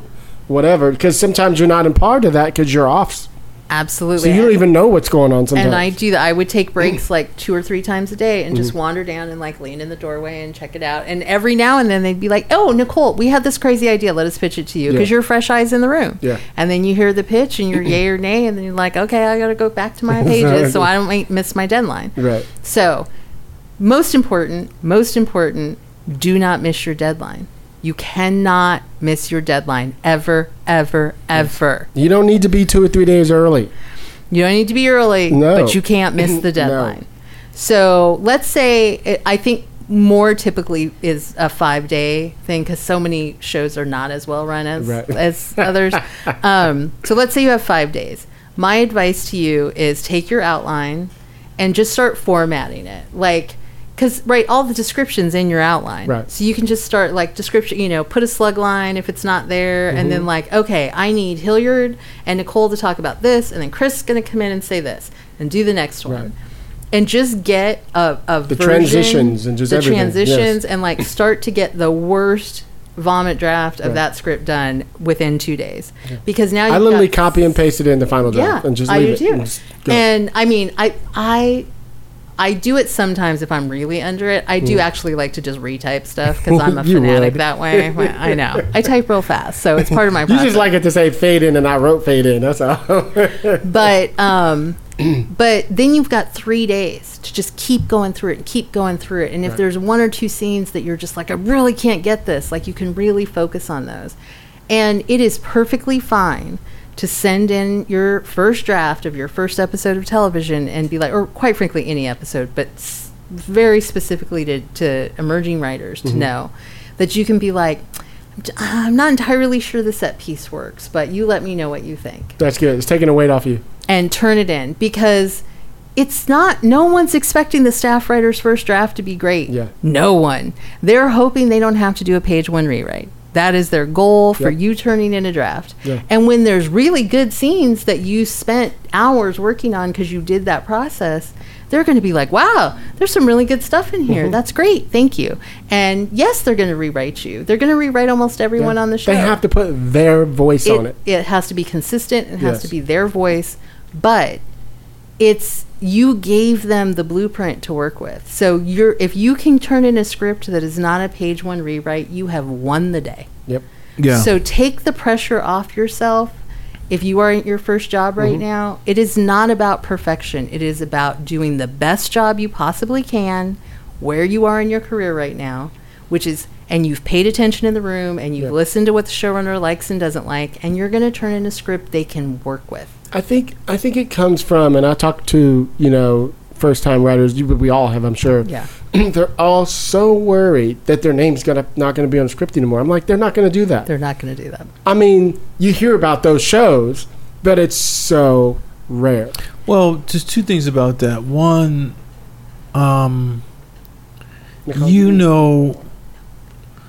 early on, when they start business affairs and start getting information from you about the script. Yeah. Your name's going to be on the script. Yeah. Now, you spell it is important. Yeah, all that shit. Did I say it last week when they were like, "Hey, it's Chris Derek"? I said, "No, it's Christopher B. Derek." To get that right. But it was like the thing about what could happen. You hear about it is that maybe the showrunner puts their name on the piece, or. I'm not sure how certain shows work. I mean, like maybe the showrunner is co-writing with a lot of people. It's possible. Yeah. Yeah. It's really, again, it sort of depends on the show. Like, Cloak and Dagger was a co-write show, right? So everybody was getting half a script every episode. I wrote all of mine with our showrunner and our number 2. So I had the best writing partners of anybody. And it was like, okay, that's just how it works. Sometimes what'll happen is you will write your episode and then the showrunner's going to, or a co-EP, it could be not your showrunner, will do a page 1 rewrite on it and ask for credit. Right. As I say in the book, most of us think that's a dick move because it's your job as the showrunner to make the script better. It is your job to make every script the best episode it can be. Yep. You get paid real well for that. So it's a dick move. But there are showrunners who do it. And if that happens, It'll probably go through arbitration. But your name's not going to leave the script. Right. No. It's Especially, not like a movie. No. And even, quite frankly, with movies, they're very, very in favor of first writer when you go through arbitration. So your name will almost always stay. Where it lands may change, but your name is still going to be there. Well, yeah. I mean, in terms of what I'm saying is, it's like in a feature, you know, you can come in and do a bunch of rewrites and not necessarily get credit on the thing at all. Absolutely. You know what I mean? And honestly, it's just the way they do the arbitration. But but usually whoever wrote the first draft or came with that first idea, they're at least getting a co-story on a feature. Like whether it's more as that is depending on how many other people touched it. You know? I mean, because sometimes those, you know, like sometimes it could be 9 people touch or more could touch your script, you know, before it goes. I mean, what's his name was this here last week telling us about his script. I mean, 13 years doing it, and they didn't put it in production unless this other writer came in and did a pass, and he got like a co-screenwriting credit, and the other dude got like the sole story. And then, you know, but you don't know. Like, you honestly don't know. I mean, and they did change that with that thing last year with the additional material thing. But you never know with this on a screenplay. But on a TV show, it's entirely different. It's entirely different. And look, you can usually tell pretty early on if you have one of the showrunners who's going to put their name on everything. And it's just the way they operate. And there's nothing to be done about it. You just write your version. And everybody knows who they are. Everybody knows who they are. Just like everybody knows who the tyrants are who fire all their staff writers and people of color. We all know. Yep. So it will not hurt your career if you get fired by that person. I promise. Because we all know. And we'll all be like, oh, I know where you worked. Okay. Yep. I know. All right. I heard. I know the story. How did it, you know, well, so was he like we did this? What was she like when she, you know, they're gonna run that by you. You know? So So this next segment I would like to do. You got some questions written down? Slide yourself all the way up. We're gonna bring in Lamont Edwards, emerging writer, all the way up. See how black folks always gotta lean with it, rock with it. Well, you know, I got a lot of bass in my. No, I'm kidding. There you go. Welcome to the show, man. Thank you for coming, hanging out with us. Thank you. You enjoying listening to the game being? Yeah, this is great. The fact that I get to listen to this for free is pretty amazing. Whoa. We didn't tell you there's a fee. Oh, you can't trust Hilliard when he says free. There's an entrance fee. Whoa, where my pimp fees at? Yeah, right. No, it's great because especially for me in particular, I just came off my first writer's room. Right, what were you on? Can you say? I can say it was a Starz Lionsgate show called Power, Book 4, Force, Season 2. Yeah. Gotcha. And, you know, everything you guys are touching on were all the questions I had at the beginning of the room. So I wish I could have heard all of this wonderful knowledge before that because I kind of learned it on the job, you know. But a lot of people do that. Same. Yeah, you know, and that's what I'm saying. You guys obviously have done the same thing. Yeah. And, you know, I've just in this time learned so much, you know. So this is. He came by the office the other day, hung out with me and Ben, and got some game. You know, it was fun. So let's talk. What's hitting your brain right now? Anything you wonder? What we got? Showrunner level writer on here? Anything? Any questions? Absolutely. And this is kind of you know, based on a conversation you and I had, Hilliard. Okay. That I'd love to ask you. Sure. How do you find your superpower in the room? You know, when you're in there and you've never seen these people before, and how do you, especially as a staff writer or someone who's, you know, brand new, how do you find that? Absolutely. So when I first started out, what I realized very quickly is that I was not the big idea person. Like, you would have writers in the room who would be like, what if we did an episode about this? And I'd be like, what? Chris Derrick over there. Holy, what? And like, or have like some crazy teaser pitch or whatever. And I was like, oh, that's not how my brain works. And so I knew what I wasn't good at. And so as I pitched and stuff was landing on the board, I realized what I was great at. And what I was very great at in the beginning was, okay, we have the shape of the scene. We know what information we need to get out. And the showrunner would be like, don't know though. Like, is it a scene yet? I feel like something's missing. And because I am an old school soap girl and I'm always looking for my emotional connections, I was like, well, but don't forget he's keeping a secret from her in this scene. And so what we need to remember is that there's the tension in the scene of, he hasn't told her about the conversation before. Right. And be like, that's it. That's what was missing. Okay, weave that in. And so I was very good at finding all the emotional stuff in the scene to get us past the, like, it's just a working scene right now. Now it's a scene, right? Right. And so that was like, okay, I'm really good at this. And so I rode that train until I started to get better at other things. Because when you're first in the room, everything moves so fast. Yes. And everybody's so good. Yes. So, Yes. And it takes time to build the muscles to follow it all so completely. I was on a show where all three of us who were upper levels were broadcast babies. We had come up in broadcast, and we were breaking story one day, and we turned around, and the other people were like, what? What is happening right now? And we were like, sorry. This is just what we do in a broadcast room. Right. Like, you're just moving because the train's coming for you, and you're just always moving. Yeah. And so, but you get better at those things. And like slowly but surely, as I started to think about, these are the big ideas I like, I could pitch big ideas too and get some of them through. So it's paying attention to when you get a win. Yeah. That's what's going to help you find out what your value in the room really is, and you can really focus on that. And even, quite frankly, if your superpower in the room could be that you're the person who's really good at breaking the tension in the room. That's an undervalued superpower. That's you. That's me. Yeah. If the room is like beating their head against something, don't be afraid to say something crazy. Like, one time we were doing a thing, and I was like, we could drive a truck through the building. And everyone was like, what? And I was like, we're trying to figure out how to get out of the building. We can drive a truck into the building. And it was ludicrous, but it got us like, everyone laughed, whatever, and then we found the solution. That's great. You know what's interesting about that? This is interesting about getting people to laugh, is that you are able to think better when your body's relaxed.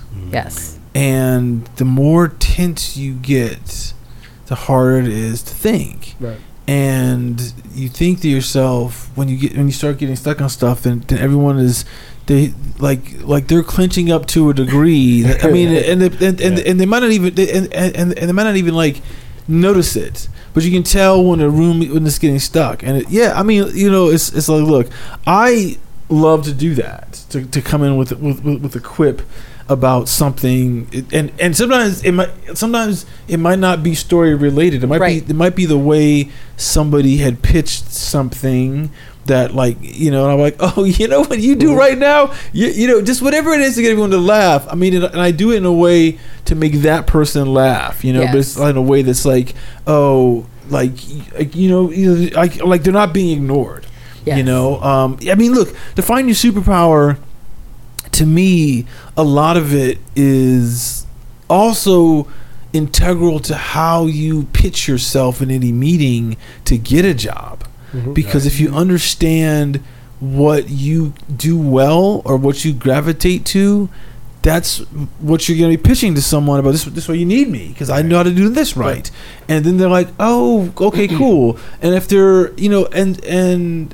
and almost everybody needs something to help their stories be better, and also, even if you have a trait that is very similar to the showrunners, that doesn't matter because showrunner, he or she's not there a lot, so they need someone who's kind of like their pinch hitter, like, in a way, about ideas, or is it character, is it emotion, or is what it is. To me, I feel like everything you said is like exactly what you got to do. You have to see what works, how people make things work, and then what's my spin on it? Like, hey, like you were saying earlier, this how they pitch, this how the pitch lands, this is what they do. Okay, how do I figure out how to say that in my way so that when I show my ideas, they land right. Because everyone is usually, again, is what Hillier said earlier about, like, They still have the ideas. I haven't written a word yet.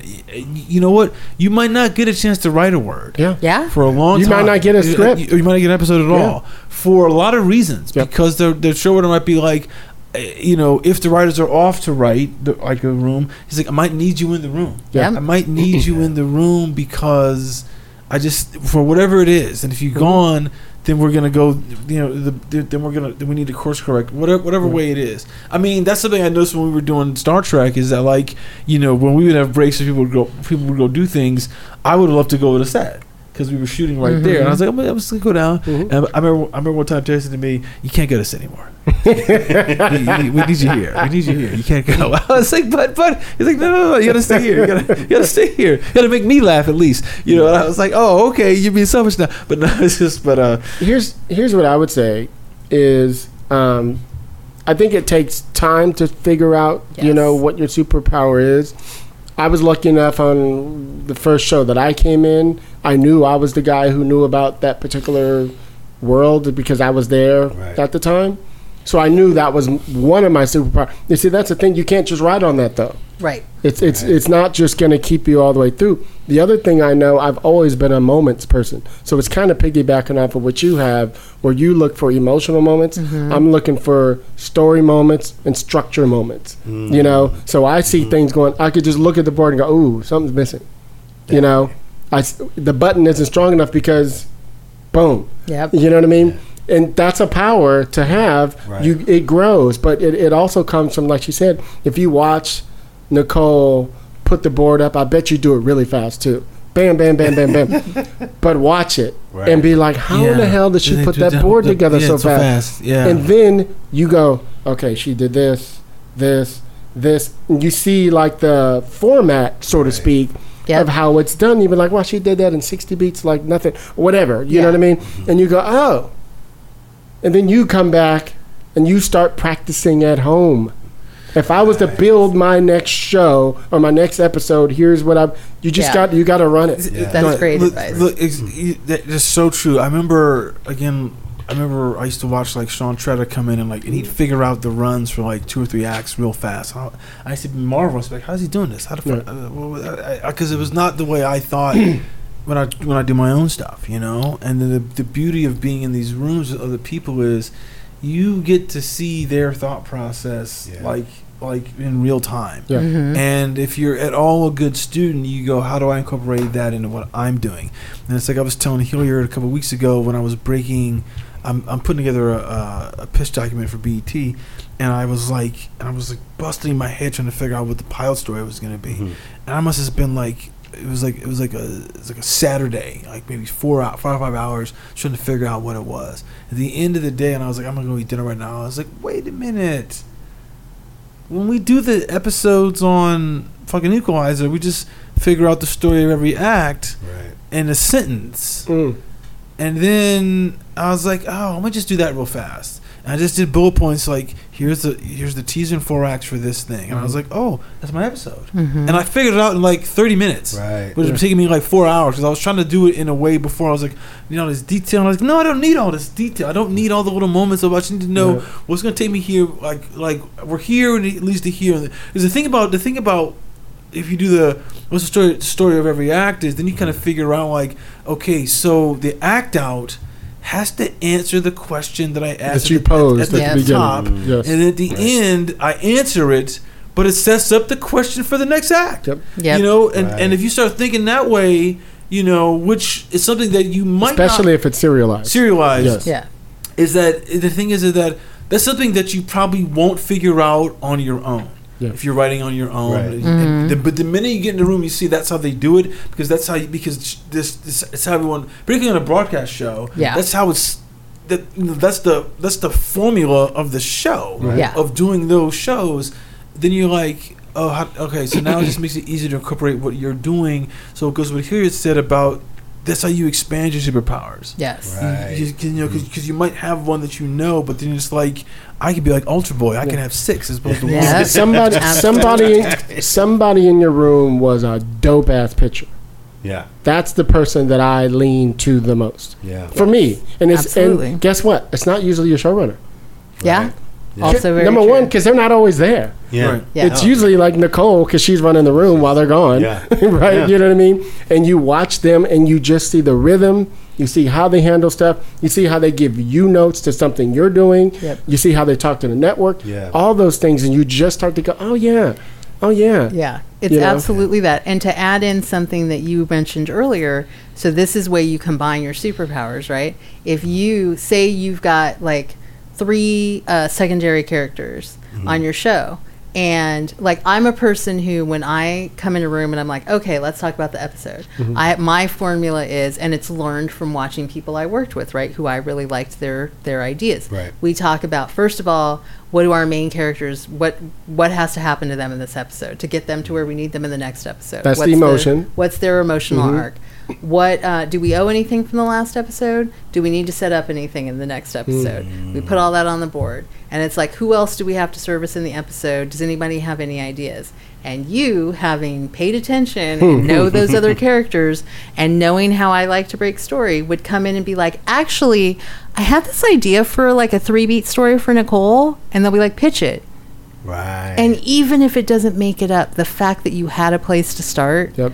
has made the day better. Because sometimes they're like, okay, so what do we think about the other characters? And everyone's like, ugh, Yeah. I hate those characters. I don't Yeah. want to write for them. And it's like, too bad. That's Yeah. part of our job. We got to Yeah. write for them. So Yeah. someone who has a place to start, A+ student. Yeah, Right. because it's a jump off. It may not even make it to the board, but at least got us thinking about Yes. something. Well, a lot of it, is they always say, "Hey, like you burn through much story, so much story, because Yes. you might go through 10 pitches before you find the thing that you're gonna land with, Right. Yeah. and those 10 pitches all could be full episodes, full character things, whatever it is. But then it's like maybe it's not quite working for this person. There's all this stuff you got to kind of figure out to get it to fit what you want. And what you're saying is that you come prepared and thought about what it is. I mean, a lot of that. Look, being prepared is the main thing. It's such a big thing. That's like you got to read the notes from the night before or whatever it is. You got to read that stuff so you can come in and be able to talk. Which goes to what you're saying too about when you're out of the room. When you're out of the room, it sucks because the notes are like a summary, and you don't Yeah. kind of catch.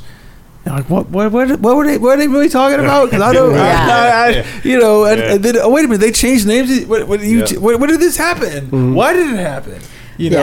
But yeah. I almost never leave the room when I'm on script anymore. I just write at nights and on weekends because I'm like, I mean, first of all, now usually nobody wants me to leave, but also it's like, I'm just like, I hate being out of the room. You miss a hate it. lot of stuff. A week is a long time It's to a long miss. time. You miss so much stuff. Let me ask you this. Lamont. So, you have any other questions? I do, but I'll give you one more, and then we're going to swap you with Absolutely. Jerry. Yeah, Okay. no problem. I have one more question, but I did want to just kind of Go ahead. comment on something Yeah. you said earlier. We do long episodes. Okay, that was really great. You said earlier, sometimes asking a question is almost better than a pitch. Right. Because and that is one thing. I saw a co-producer. She's dope, and I saw her do it one time when I was kind of struggling with, where this is the beginning of the room, and I was like, how do I get in here? Because there were so many good pictures in our room, Right. and I saw her ask a question, and it just blew everything open, and she said, I have a question, blah blah blah blah blah, and I was like, oh, you can do that? Yeah. And it was like we got on a roll after that. So that's fantastic advice because it made me remember that I remember that happening, and then I kind of relaxed a little bit, and I was like, all right, I can ask a question. If I'm struggling with getting. I love to ask questions because I'm just kind of like, Yeah.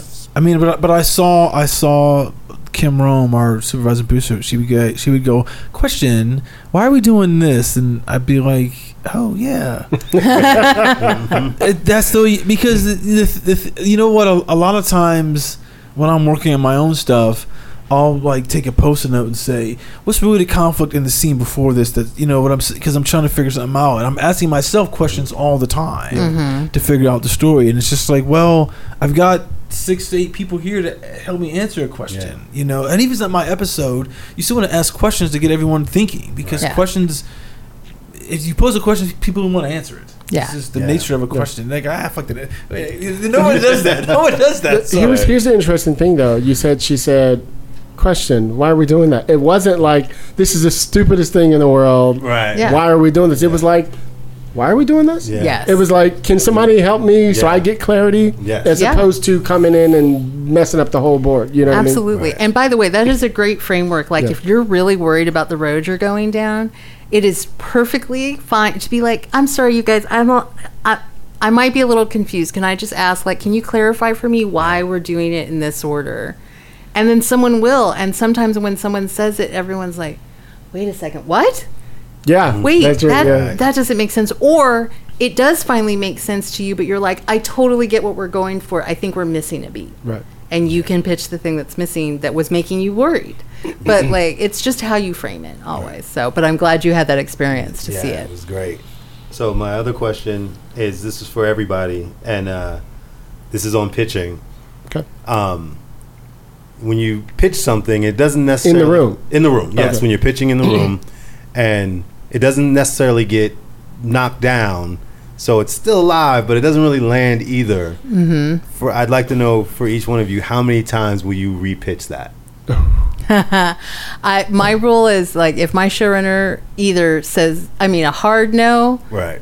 twice, and that's it. Mhm. And I think you can get the tone of the room when you're like you pitch it and they're like, I don't know, maybe, and they're talking about it, and you can try to explain why you think it works. Yeah. And sometimes the explanation Yep. makes someone else go, okay, I get what you're after, so what if we did whatever, and they will make it better, and then like part of your pitch is there and it's a better pitch for the thing.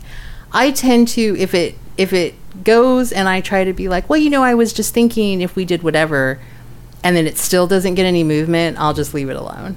Because if what you've pitched doesn't get a big response and you explain it and it doesn't spark anything for anyone, it's just at that moment not working. It doesn't mean that 2 days later, when you're still like, we're back trying to figure out why Act 3 didn't work, you can be like, I know I floated it the other day. Could we revisit doing whatever? And maybe that day they're all like, wait a second, why didn't we do that? That makes perfect sense. Or they could be like, no, here's why we didn't think that worked. And they'll explain it to you. That was great. The other problem to that, I think, is the reason why it doesn't land sometimes is because of the timing of when you said it. Mm. We might have been talking about Jerry's character, and all of a sudden you throw out something with Nicole's character. Right. And we're like, what? Like, so everybody's going to be thrown by that. Yeah. You're just trying to participate. Right. Instead of waiting for us to get to Nicole's character, Mm-hmm. you know what I mean? Or tying it in. Yes, absolutely. Right. You know what I mean? And sometimes that's what gets in the way. But the other thing, I love what you said. Sometimes you might come back later and it's still hitting your brain that I know this could actually fix it Right. if we did this thing. So you could do the thing where you're at lunch. Now you're online. Right. You could text or inbox your showrunner and go, hey, I know I said this, but here's why. Yeah. Clarifying what she's saying. I was thinking this because remember, we got episode 107 coming over where we're going to do this thing. I feel like if they did this, it might help.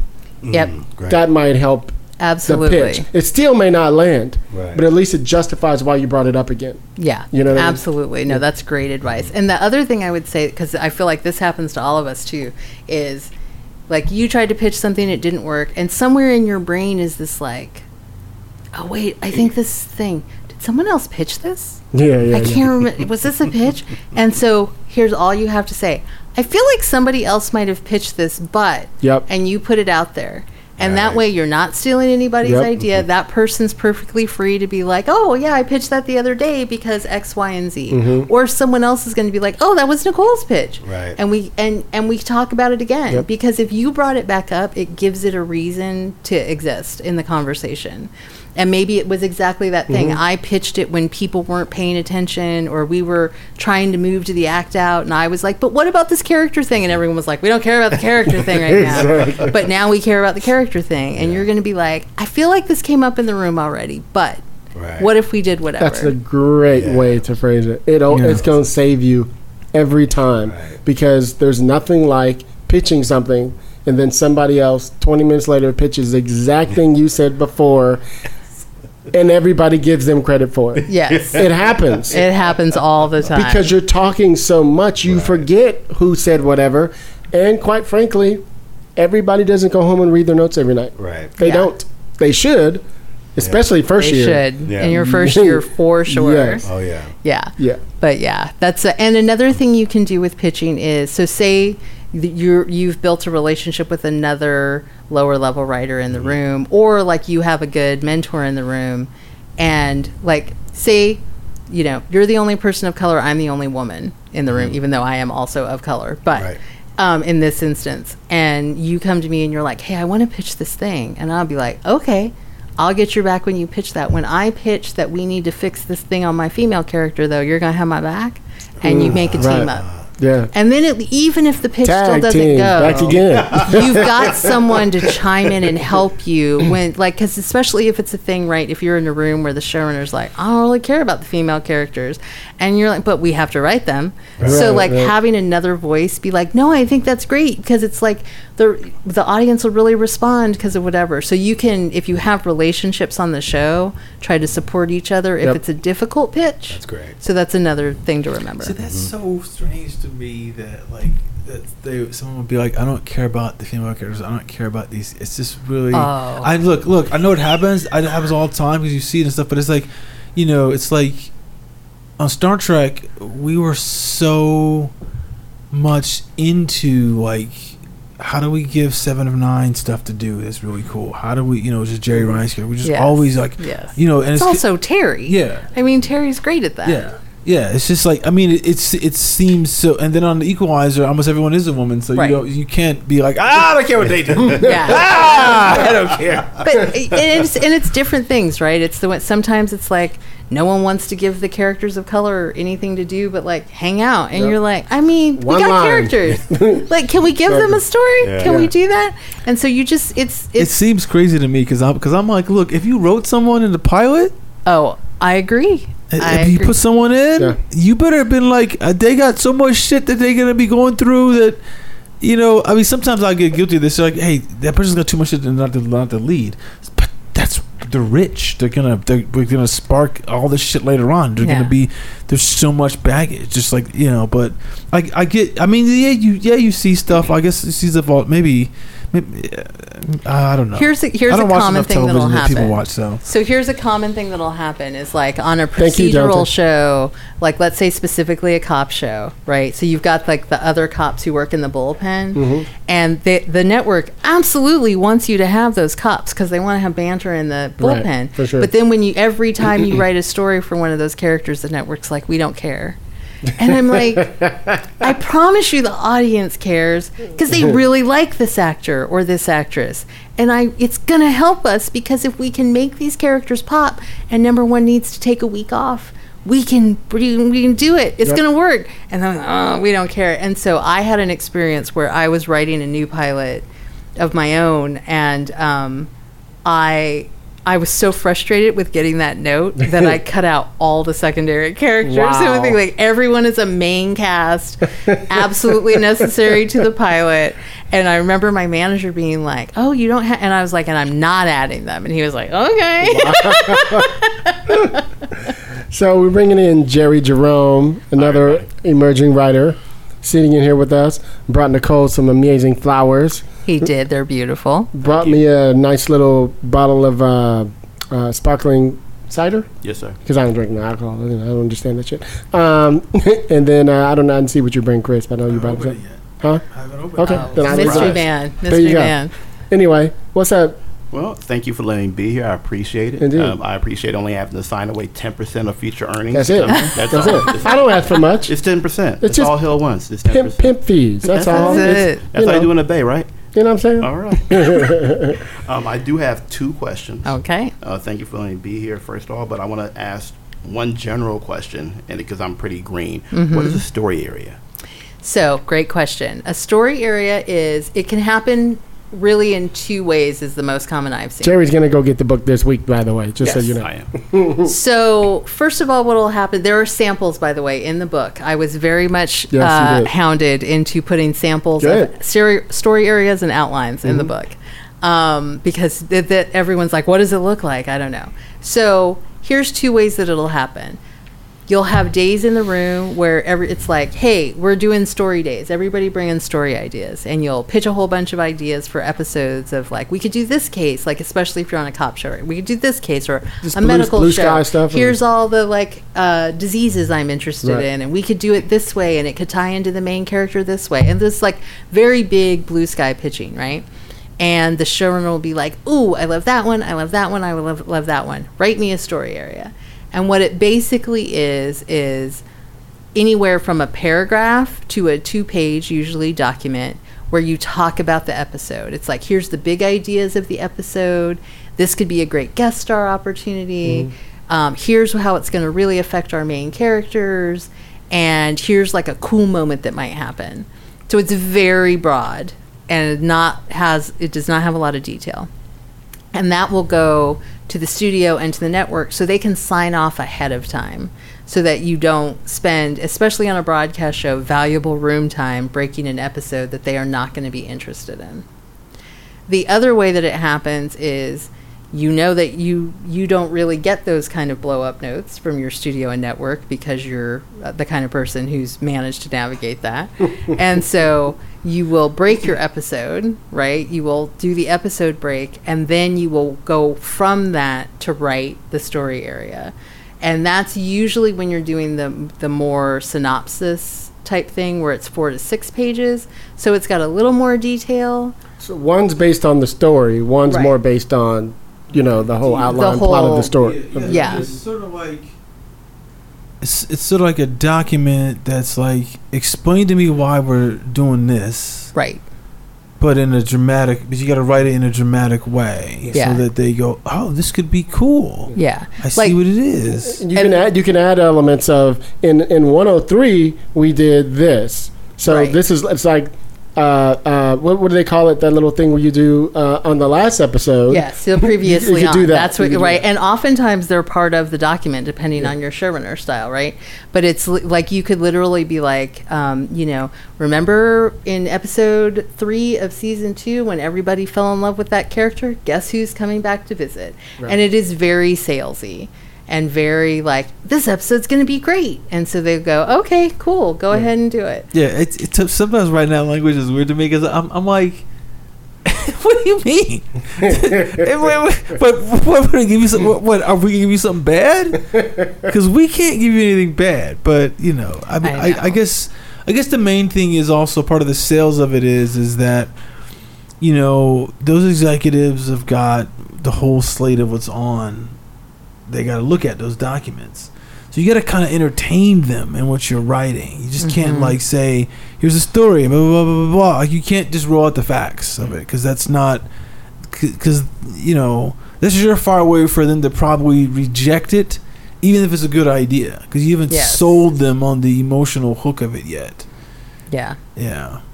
And you'll be real frustrated because at certain points you will pitch great ideas for episodes, and then you're going to get a note like I got for this amazing episode I had that I'm not telling you about because someday I'm still writing this on a show.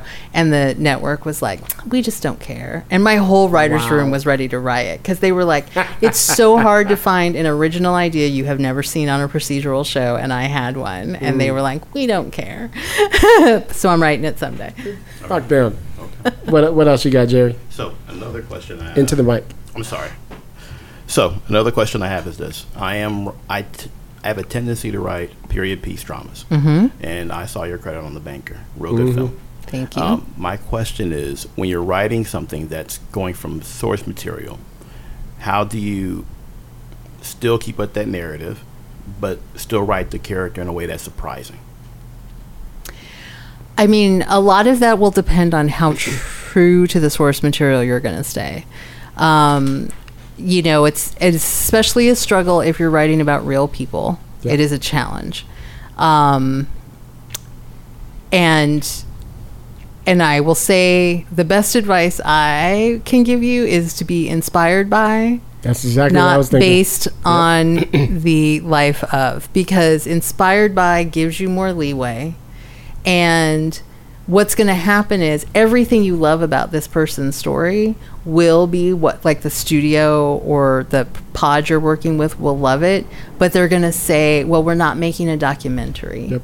So you're going to need the freedom to, like, put in stuff that makes it feel like a story and not like we're just telling the ABC of this person's life. But you also realize this, though, right? Everything that you write up based on someone's life, not every moment's been documented, right? Right. So you got to say, There's gaps. So you got to say to yourself, what's the scene that could have led to him or her to get here? Yes. You know, what's the scene that did this? You know, that you know, that didn't work, but like, if you know your characters enough and know the trajectory of your life in a certain way, and you know kind of how life works, you can figure out scenes that are like, oh, this would have said, like, I read this movie about Orson Welles, right? It was just about a time period when he was trying to like work in Europe for the first time, and I was doing this thing throughout the movie where I was like, because I know this works for me as a director. Things happen to me in life that I'm like, oh, this would be a cool scene in a movie. Mm-hmm. Oh, this would be a cool scene in a movie. And I remember when I was first out here, I had this conversation with Billy Wilder, and I asked him about a scene in the scene with the monkey funeral in the top of Sunset Right. Boulevard. And I was like, did you make that up or did you see this? And he's like, oh, I saw that. But not in the version of the movie. Mm-hmm. Right. So I was like, if I was writing a movie about Billy Wilder when he was younger, I might have him see that monkey funeral to know it's a callback to 30 years later I'm going to put, you know what I'm saying? Yeah. Right. It's like a piece that's something that you know would inspire you in life. So Right. I wrote these scenes where things like that were happening in the background, so they weren't what the main thing that the scene was about. But if you're clever and you know Orson Welles' work, you go, oh, he's showing how we got the idea for that movie 10 years Right. later I see. in this one scene that's Right. about something else, you know? Yeah, I would. Yeah. Okay. No, and I was going to say, so I just went through, the experience with writing Spark, where I literally got to spend tons of time talking to Miss Colvin, who's a delight, by the way, and tells a great story, even at 83. And it was, right, but there's the stuff in her life that was so important she will never forget. And then there's the stuff that she's like, I don't really remember about, like, what we did after school or whatever. So that's right. All of that becomes story fodder because I need scenes with her in her young life doing stuff. So if she doesn't have specific things to anchor it to, I can think about, like, what do I think this little girl's life was like? Exactly. Based on what she's told me and what I've read. Yeah. How can I build out her life in a way that makes the story more vibrant and more real and feel universal in that very specific way? So, yeah. I was gonna say I've written a lot of historical stuff and bio stuff. Well, here's what I would say. And you used the exact word I was going to use. If you say it's inspired by, that means we know that this character did these things in history, but like Chris was just saying, we don't know how they got there. For some, especially the people back in the 1800s and shit that we've written, Yeah. you don't know who those people are at all. All you know is this person was the first female black Buffalo Soldier, and we know that she died here. All that other shit is missing, right? And so, for example, I was just thinking as Chris was talking a moment ago, like I wrote the story, the disco singer Sylvester, right? And that was a calling card for me for a long time. Sometimes you write a script that's passionate and it just gets you jobs. Never gets done, right? There's a moment, we were talking about moments ago, where I remember when I was doing some research on him, there was something about, he used to hang around a group of gay kids that dressed like women. They were called the Discotheques back in like the 60s. And they would go to clubs and they would be the life of the party, you know, whatever. And I was like, how would they get to this party? And I went and I saw, like Chris was saying, a vision. I had a vision of all these club kids, which I used to be one, hanging out. Everybody's putting on their makeup over this beautiful narrative that we hear Sylvester telling this story of how they all came together and yada, yada, yada. And they all hit the streets and they go from looking like boys to fully girls, and we see from the heels up as they are finally in their prime, and they're all heading to this house party, and this isn't what happened. This Right. is you having license. Right. Right. So I said, how can I, Sylvester, one of the things I set up earlier is a drag queen says to him, the one who introduces him to discotheques, never let anybody upstage you. So that's his theme of his whole thing is that. So how can I establish this early? So here's what I did. They're heading to the party. You see the party, you see the cars pulling up, all that shit, and all the discotheques are saying their little theme that they do before they go in, which I made up, right? And they're heading in, and all of a sudden Sylvester trips, and he breaks his heel, and everybody's like, "Oh shit!" He's like, "You guys go, and I'll meet you guys in there."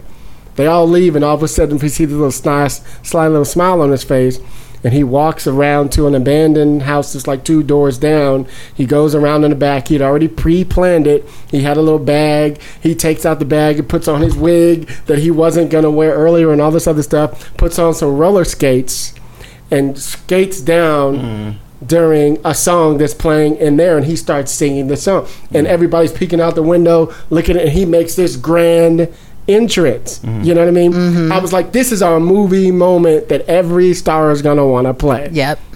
Not in the book, not in the documentary. I made it up. Yep. You know what I'm saying?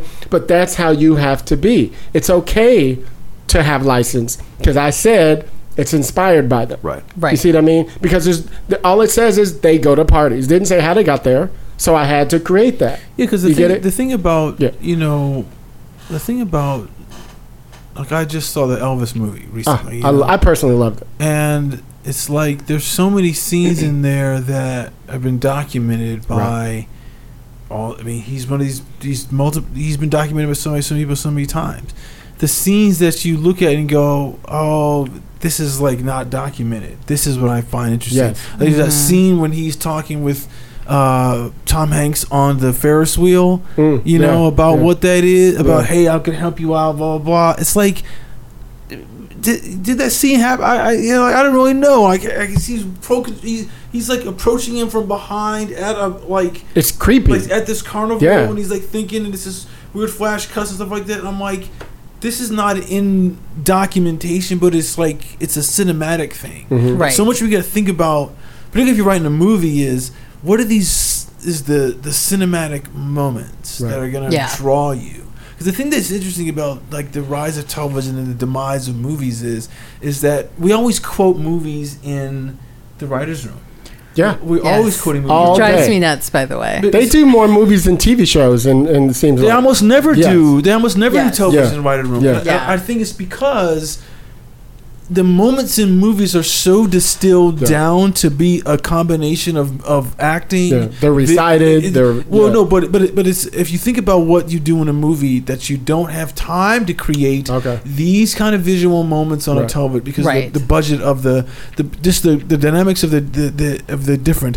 It's like I can sculpt a scene in a movie and maybe spend a day and a half creating this 30-second moment that you're gonna be like, oh shit, Yes. you know, and remember it. Right. You would never get a chance to do that on a television. You can't spend a day and a half to do 30 seconds. Yeah. And that is why people remember movies in a certain way differently, because the filmmaker is going, this moment is what everyone's going to remember when they watch this movie, and it might only be a minute or whatever it is, but I might spend a day to do this because that's what I'm trying to convey to you. I'm not trying to convey the story in the movie. I'm trying to convey these moments that are like that will live in history, and that's the thing.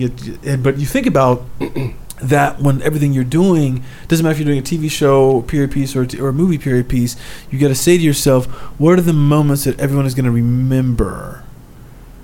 You know? Yeah. When I'm writing for two people. I'm writing for the reader first because they're the gatekeeper to read. Yes.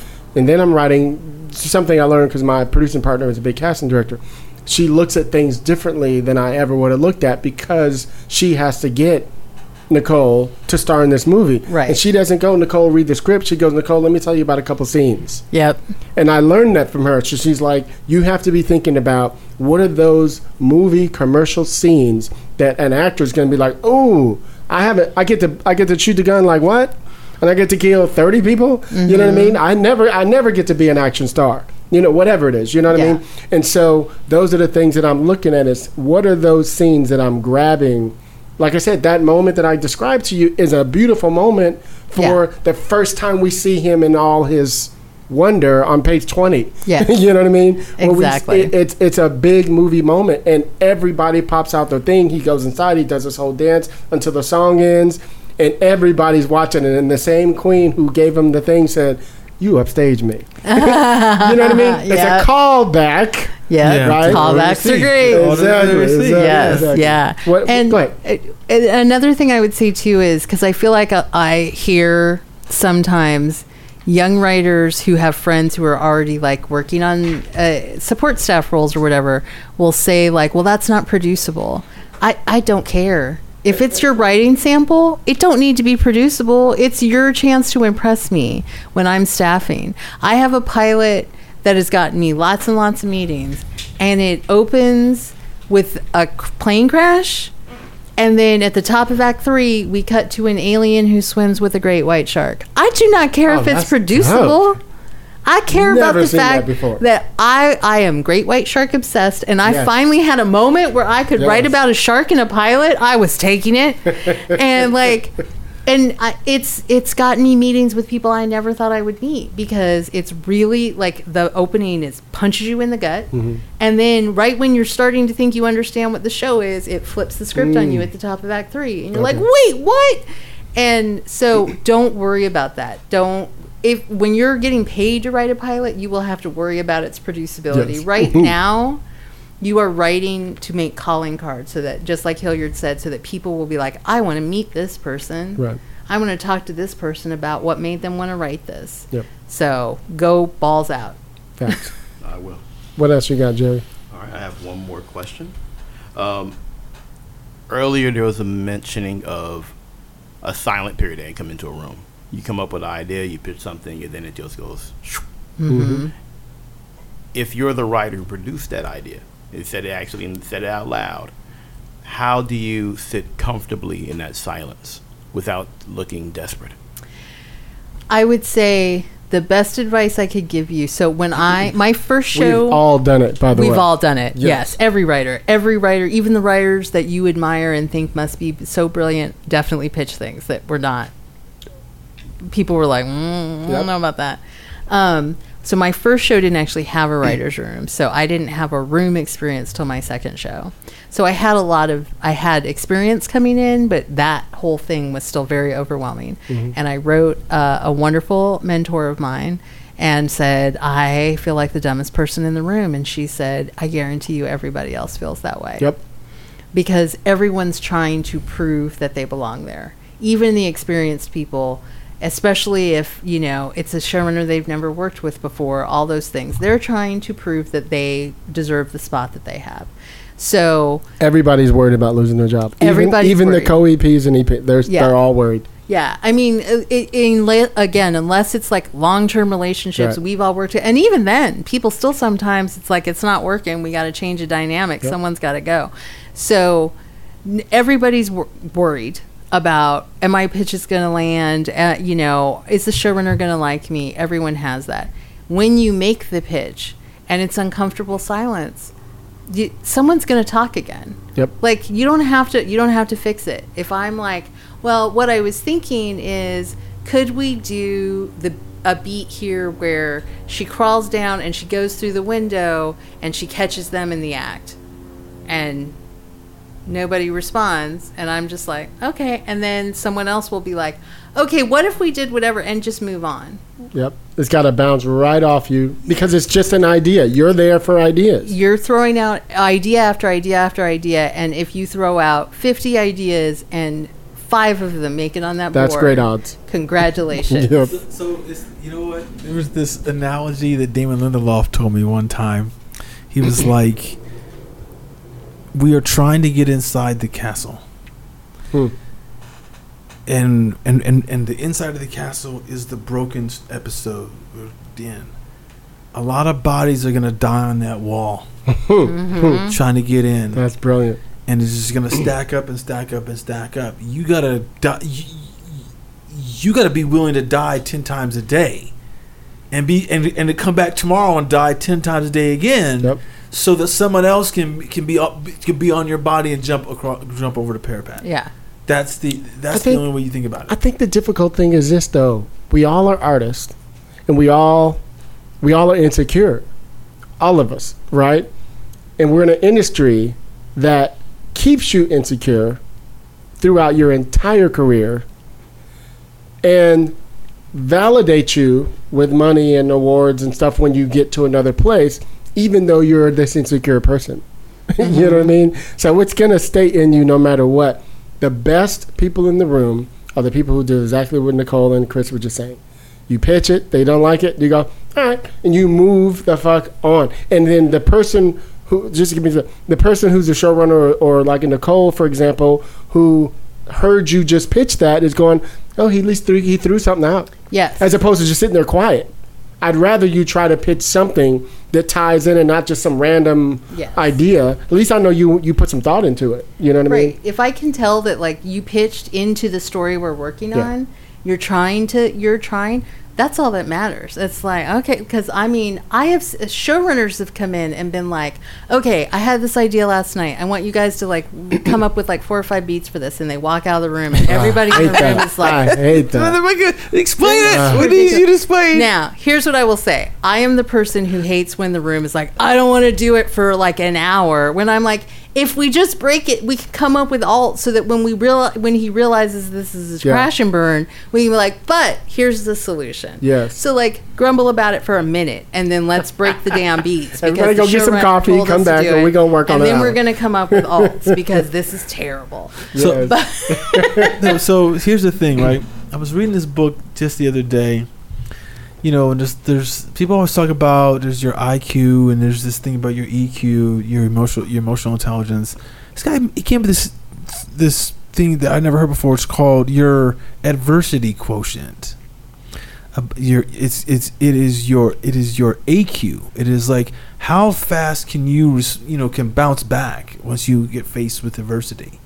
You know, so you have to be able to it's like you have to toughen up your skin for whatever it is. And he's like, people who are successful have their AQ is very high. Their EQ and AQ is high because it's like, oh, I'm going to like crash and burn and not let it I'm not going to stay in the dirt for that long. Like how fast, I always say, hey, if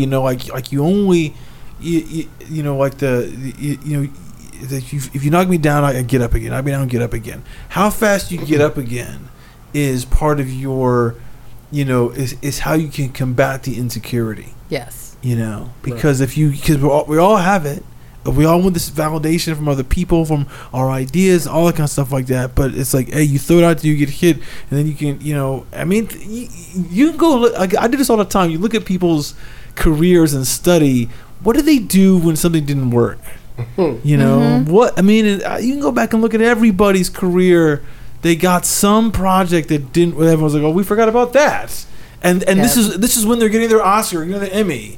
They're like, "Oh shit! Remember that time they did 3-4 pieces of shit, whatever it is." But you know what? They bounce back. But people who don't bounce back take it for whatever reason is they took it too hard or they waited too long to bounce back.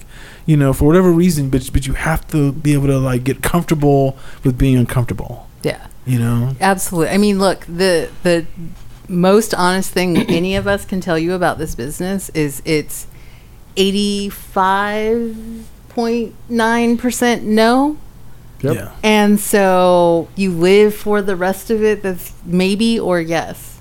But it's a lot of no. And you got to be able to just be like, okay. Like I applied to so many writing programs when I was trying to break in, and there's a couple that I just couldn't move the needle, and my attitude was like, well, you'll be sorry someday. Yep. Because you could have been the one who launched my career and now you won't be. Yep.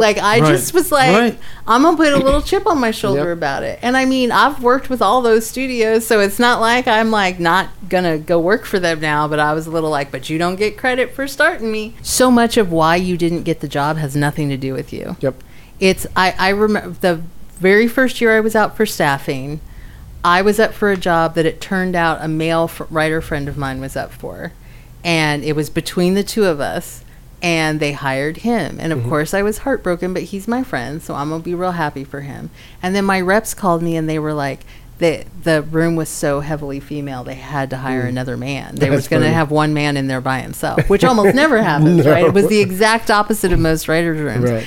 And I was like, okay, because my friend, happy for him, and I can't fix that. Yep. That has nothing to do with me. Yeah. So sometimes it's the makeup of the room. It's someone else that they like just a little bit better had your superpower. Like it's nothing about you weren't good enough. It's this wasn't the right circumstance for you. But see, this goes into why I'm always encouraging writers and actors and producers, directors, whatever you are, to make a short film and whatever independent films, whatever you do. Here's why.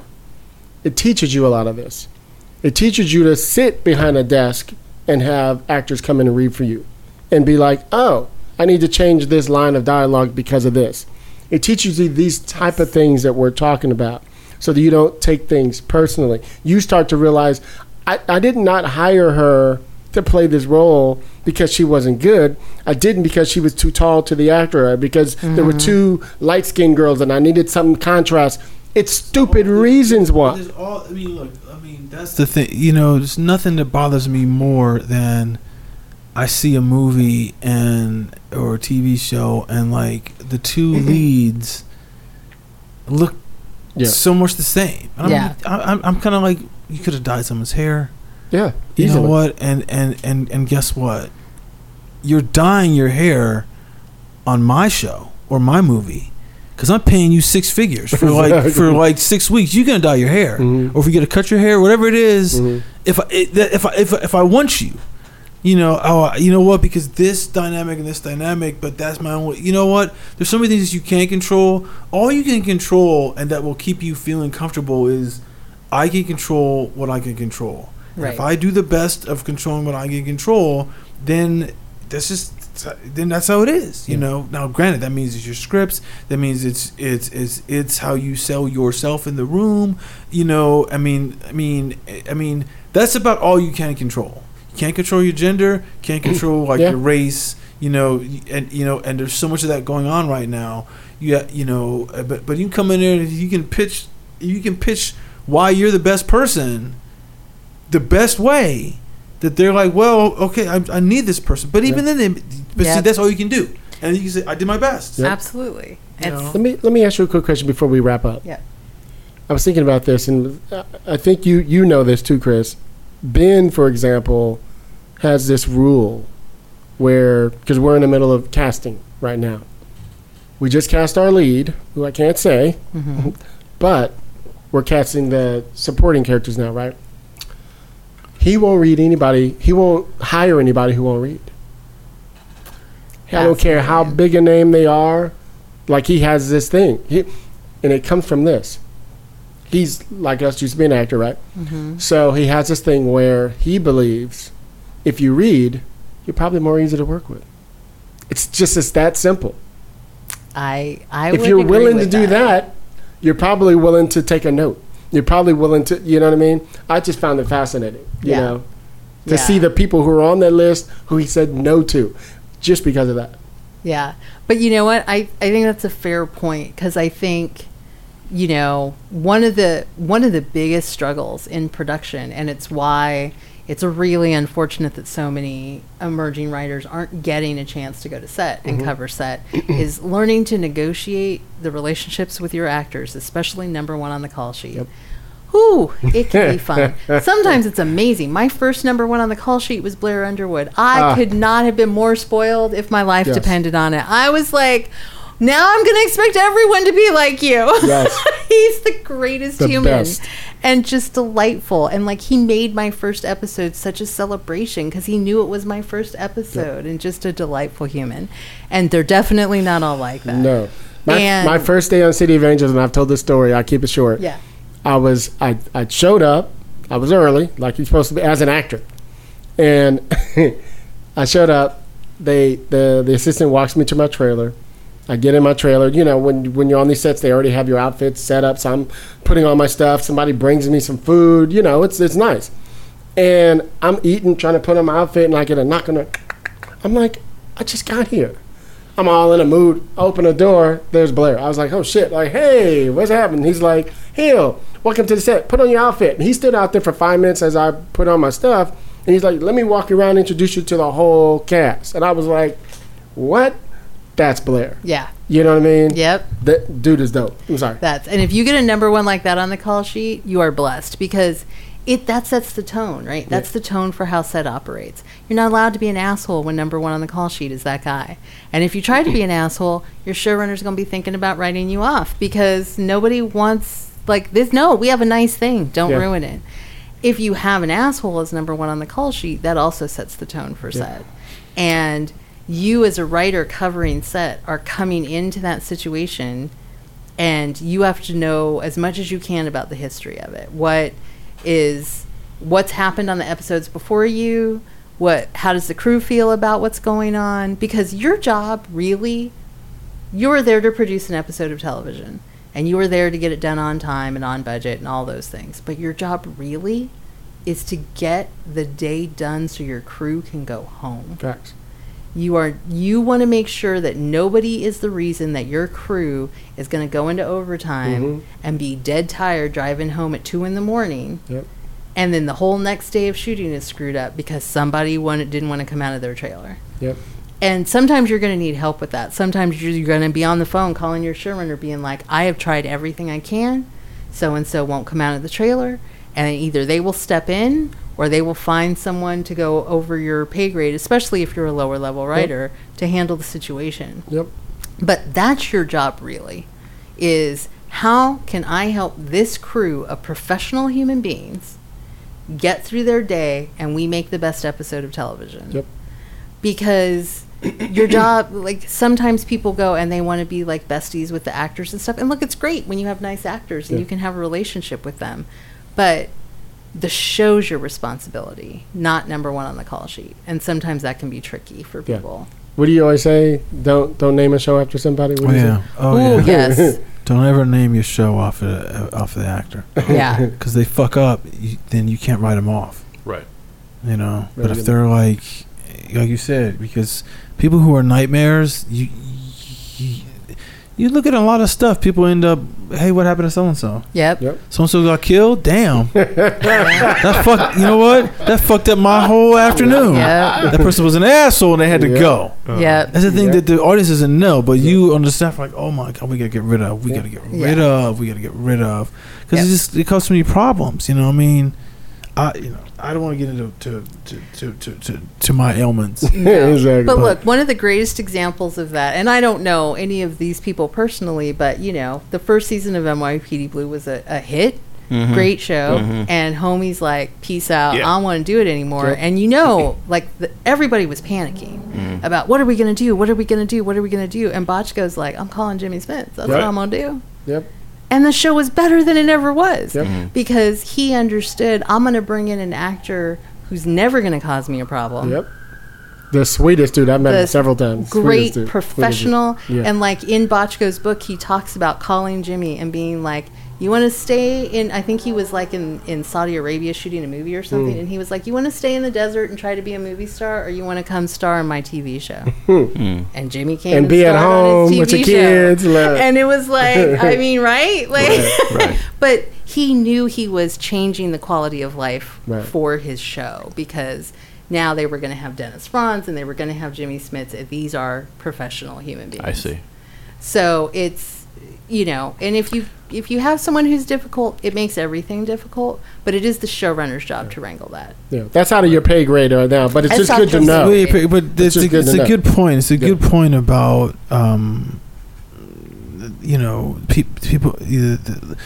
The number one can make the life of everybody terrible. Yes. And it's sometimes, I mean, and you think, well,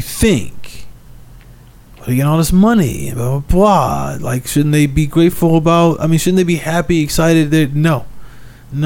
Once they're there, that they can command a show to stay on the air, they're not always professional. But Sad, but it's the case. Carl Seaton told us something interesting. Big director. That actually makes I'm sorry, Carl and Ben. We talked about this too when we did this episode, and we know this from being an actor. Sometimes actors are moody too. Oh yeah. Right. So sometimes you come in and they put you in your outfit and you're like I don't feel right in this thing. So it's not making me feel right about this at all. Sometimes it's about what you're wearing. It's about the way you stage it. And so one of them gave us a great example of, there was a scene they were doing, and it turned out the actor was like, I'm the star of this show. Why am I the one who's not, the camera isn't doing this thing on me, and why is it doing it on the guest star? Yeah. You know what I mean? But he didn't know how to say that. And he figured it out from being an actor going, oh, he wants this thing. Yes. So he had to pull the director aside and go, here's what's missing. This is his show. We have to do this thing. Yes. Right? No behind it. Absolutely. It's a small thing. But remember Yeah. the story that Ben told just the other night about the other show about the two actresses, and he was like, Yeah. I mean, you just like the thing about showrunner being a director on the show is you got to deal with it's like an exponential number of personalities that you do as a writer. And when they throw you in the production to do your episode, you then have to start doing that. And it's not really a skill set that you've developed yet, you know, or that you might ever not develop because you might not go to set enough. But the director and the showrunner, they got to deal with there's so many personalities. I mean, that's a lot of your job is managing personalities. Yes. Because if people know how to do their job, they know how to say the lines and do all that stuff like that. But it's like I gotta like convince you to do your job or convince you to do this part. Yep. This way. It's this convincing and persuasion that is not a writer's job, and you have to be aware of that a lot. Yeah. When you go to set, you know. Yeah. And to just piggyback on what you were just talking about, Hilliard, because I think it's a universal thing, and it also comes back to the writer's room, is that is an actor having a specific day, right? Yeah. That's I'm having a bad day. Everybody has bad days. Yeah. You will have bad days. The showrunner you love will have bad days. Yep. The director you can't wait to work with again will have a bad day. Everybody gets to have a bad day, and you will help negotiate through. You will have a bad day, and you will hope on that day someone has the grace to be like, ooh, Nicole's in a mood today. Let's order from her favorite lunch spot. Maybe she'll be in a better mood. Like, whatever it is. And so those are the times that you really just got to be a person, and you just got to be like, you know, like your showrunner comes in and is kind of short with everybody.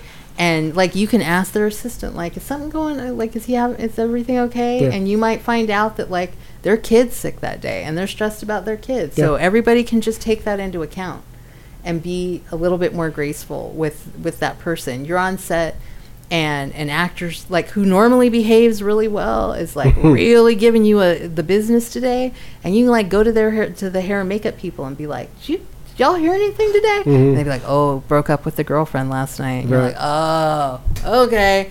Like, and so then now you have ammunition. You won't use it, but now you know. Now you know. Yeah. So now you can walk over and be like, and I could walk and be like, Hilliard, how you doing today, baby? And like be a little gentle and be a little like, come on, like I know, like I'm here. I got you. It's okay. We all love you. It's gonna be fine. Never bringing up their personal situation, but now I can respond to them in a different way. So it's just really important. Like I tell people, there's a big difference between a showrunner who has a bad day and a bad showrunner. Facts. And that's true of every job in this business. So awesome.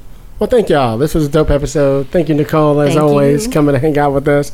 Where are you at, Jerry? Where can people follow you on Instagram or Twitter or whatever? You're gonna get mad because I didn't put it the way you. I'm sorry. You're getting mad I because don't I didn't care. put Jerry. You Jerome. should. Nicole, I'm always getting on everybody about not putting their names in there because I'm like, what's that dude's name and what's that woman's name again? It drives me crazy. You can find me at Jerry Jerome at Built in the Day on Twitter. Okay, better. okay. That's good. Nicole Levy, just go ahead and promote the book when you guys drop again. I know you got a big party coming up. Yes. You know, that everybody should go to. No, forget. Yes, the Writer's Room Survival Guide. It drops on October 4th, so a week from Tuesday. You still can get your pre-orders in if you want. Still get your pre-orders in. Link in the bio. Not the bio, but link in the show notes. Link in the show notes. Yes, and like you can go to Amazon if you're one of those people who's like, Amazon's not getting my money. You can go to Bookshop, and they'll help you support a local bookshop in your area. Awesome. And or you could just go to a bookstore and hope that they have it or order it from them.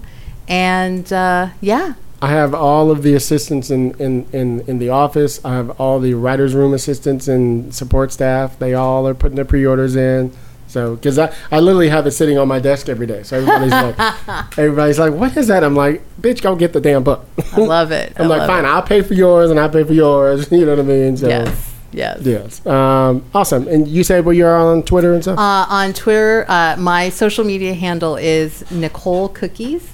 And my first name, because if you're not looking at it, you'll be like, what? It's Niceole, Nice Ole. I was about to say, I said I would say Nice Ole. That's how I teach people how to spell it. And it is that because my backup plan was my baking business. Right. And so I was on social media promoting my cookies and desserts.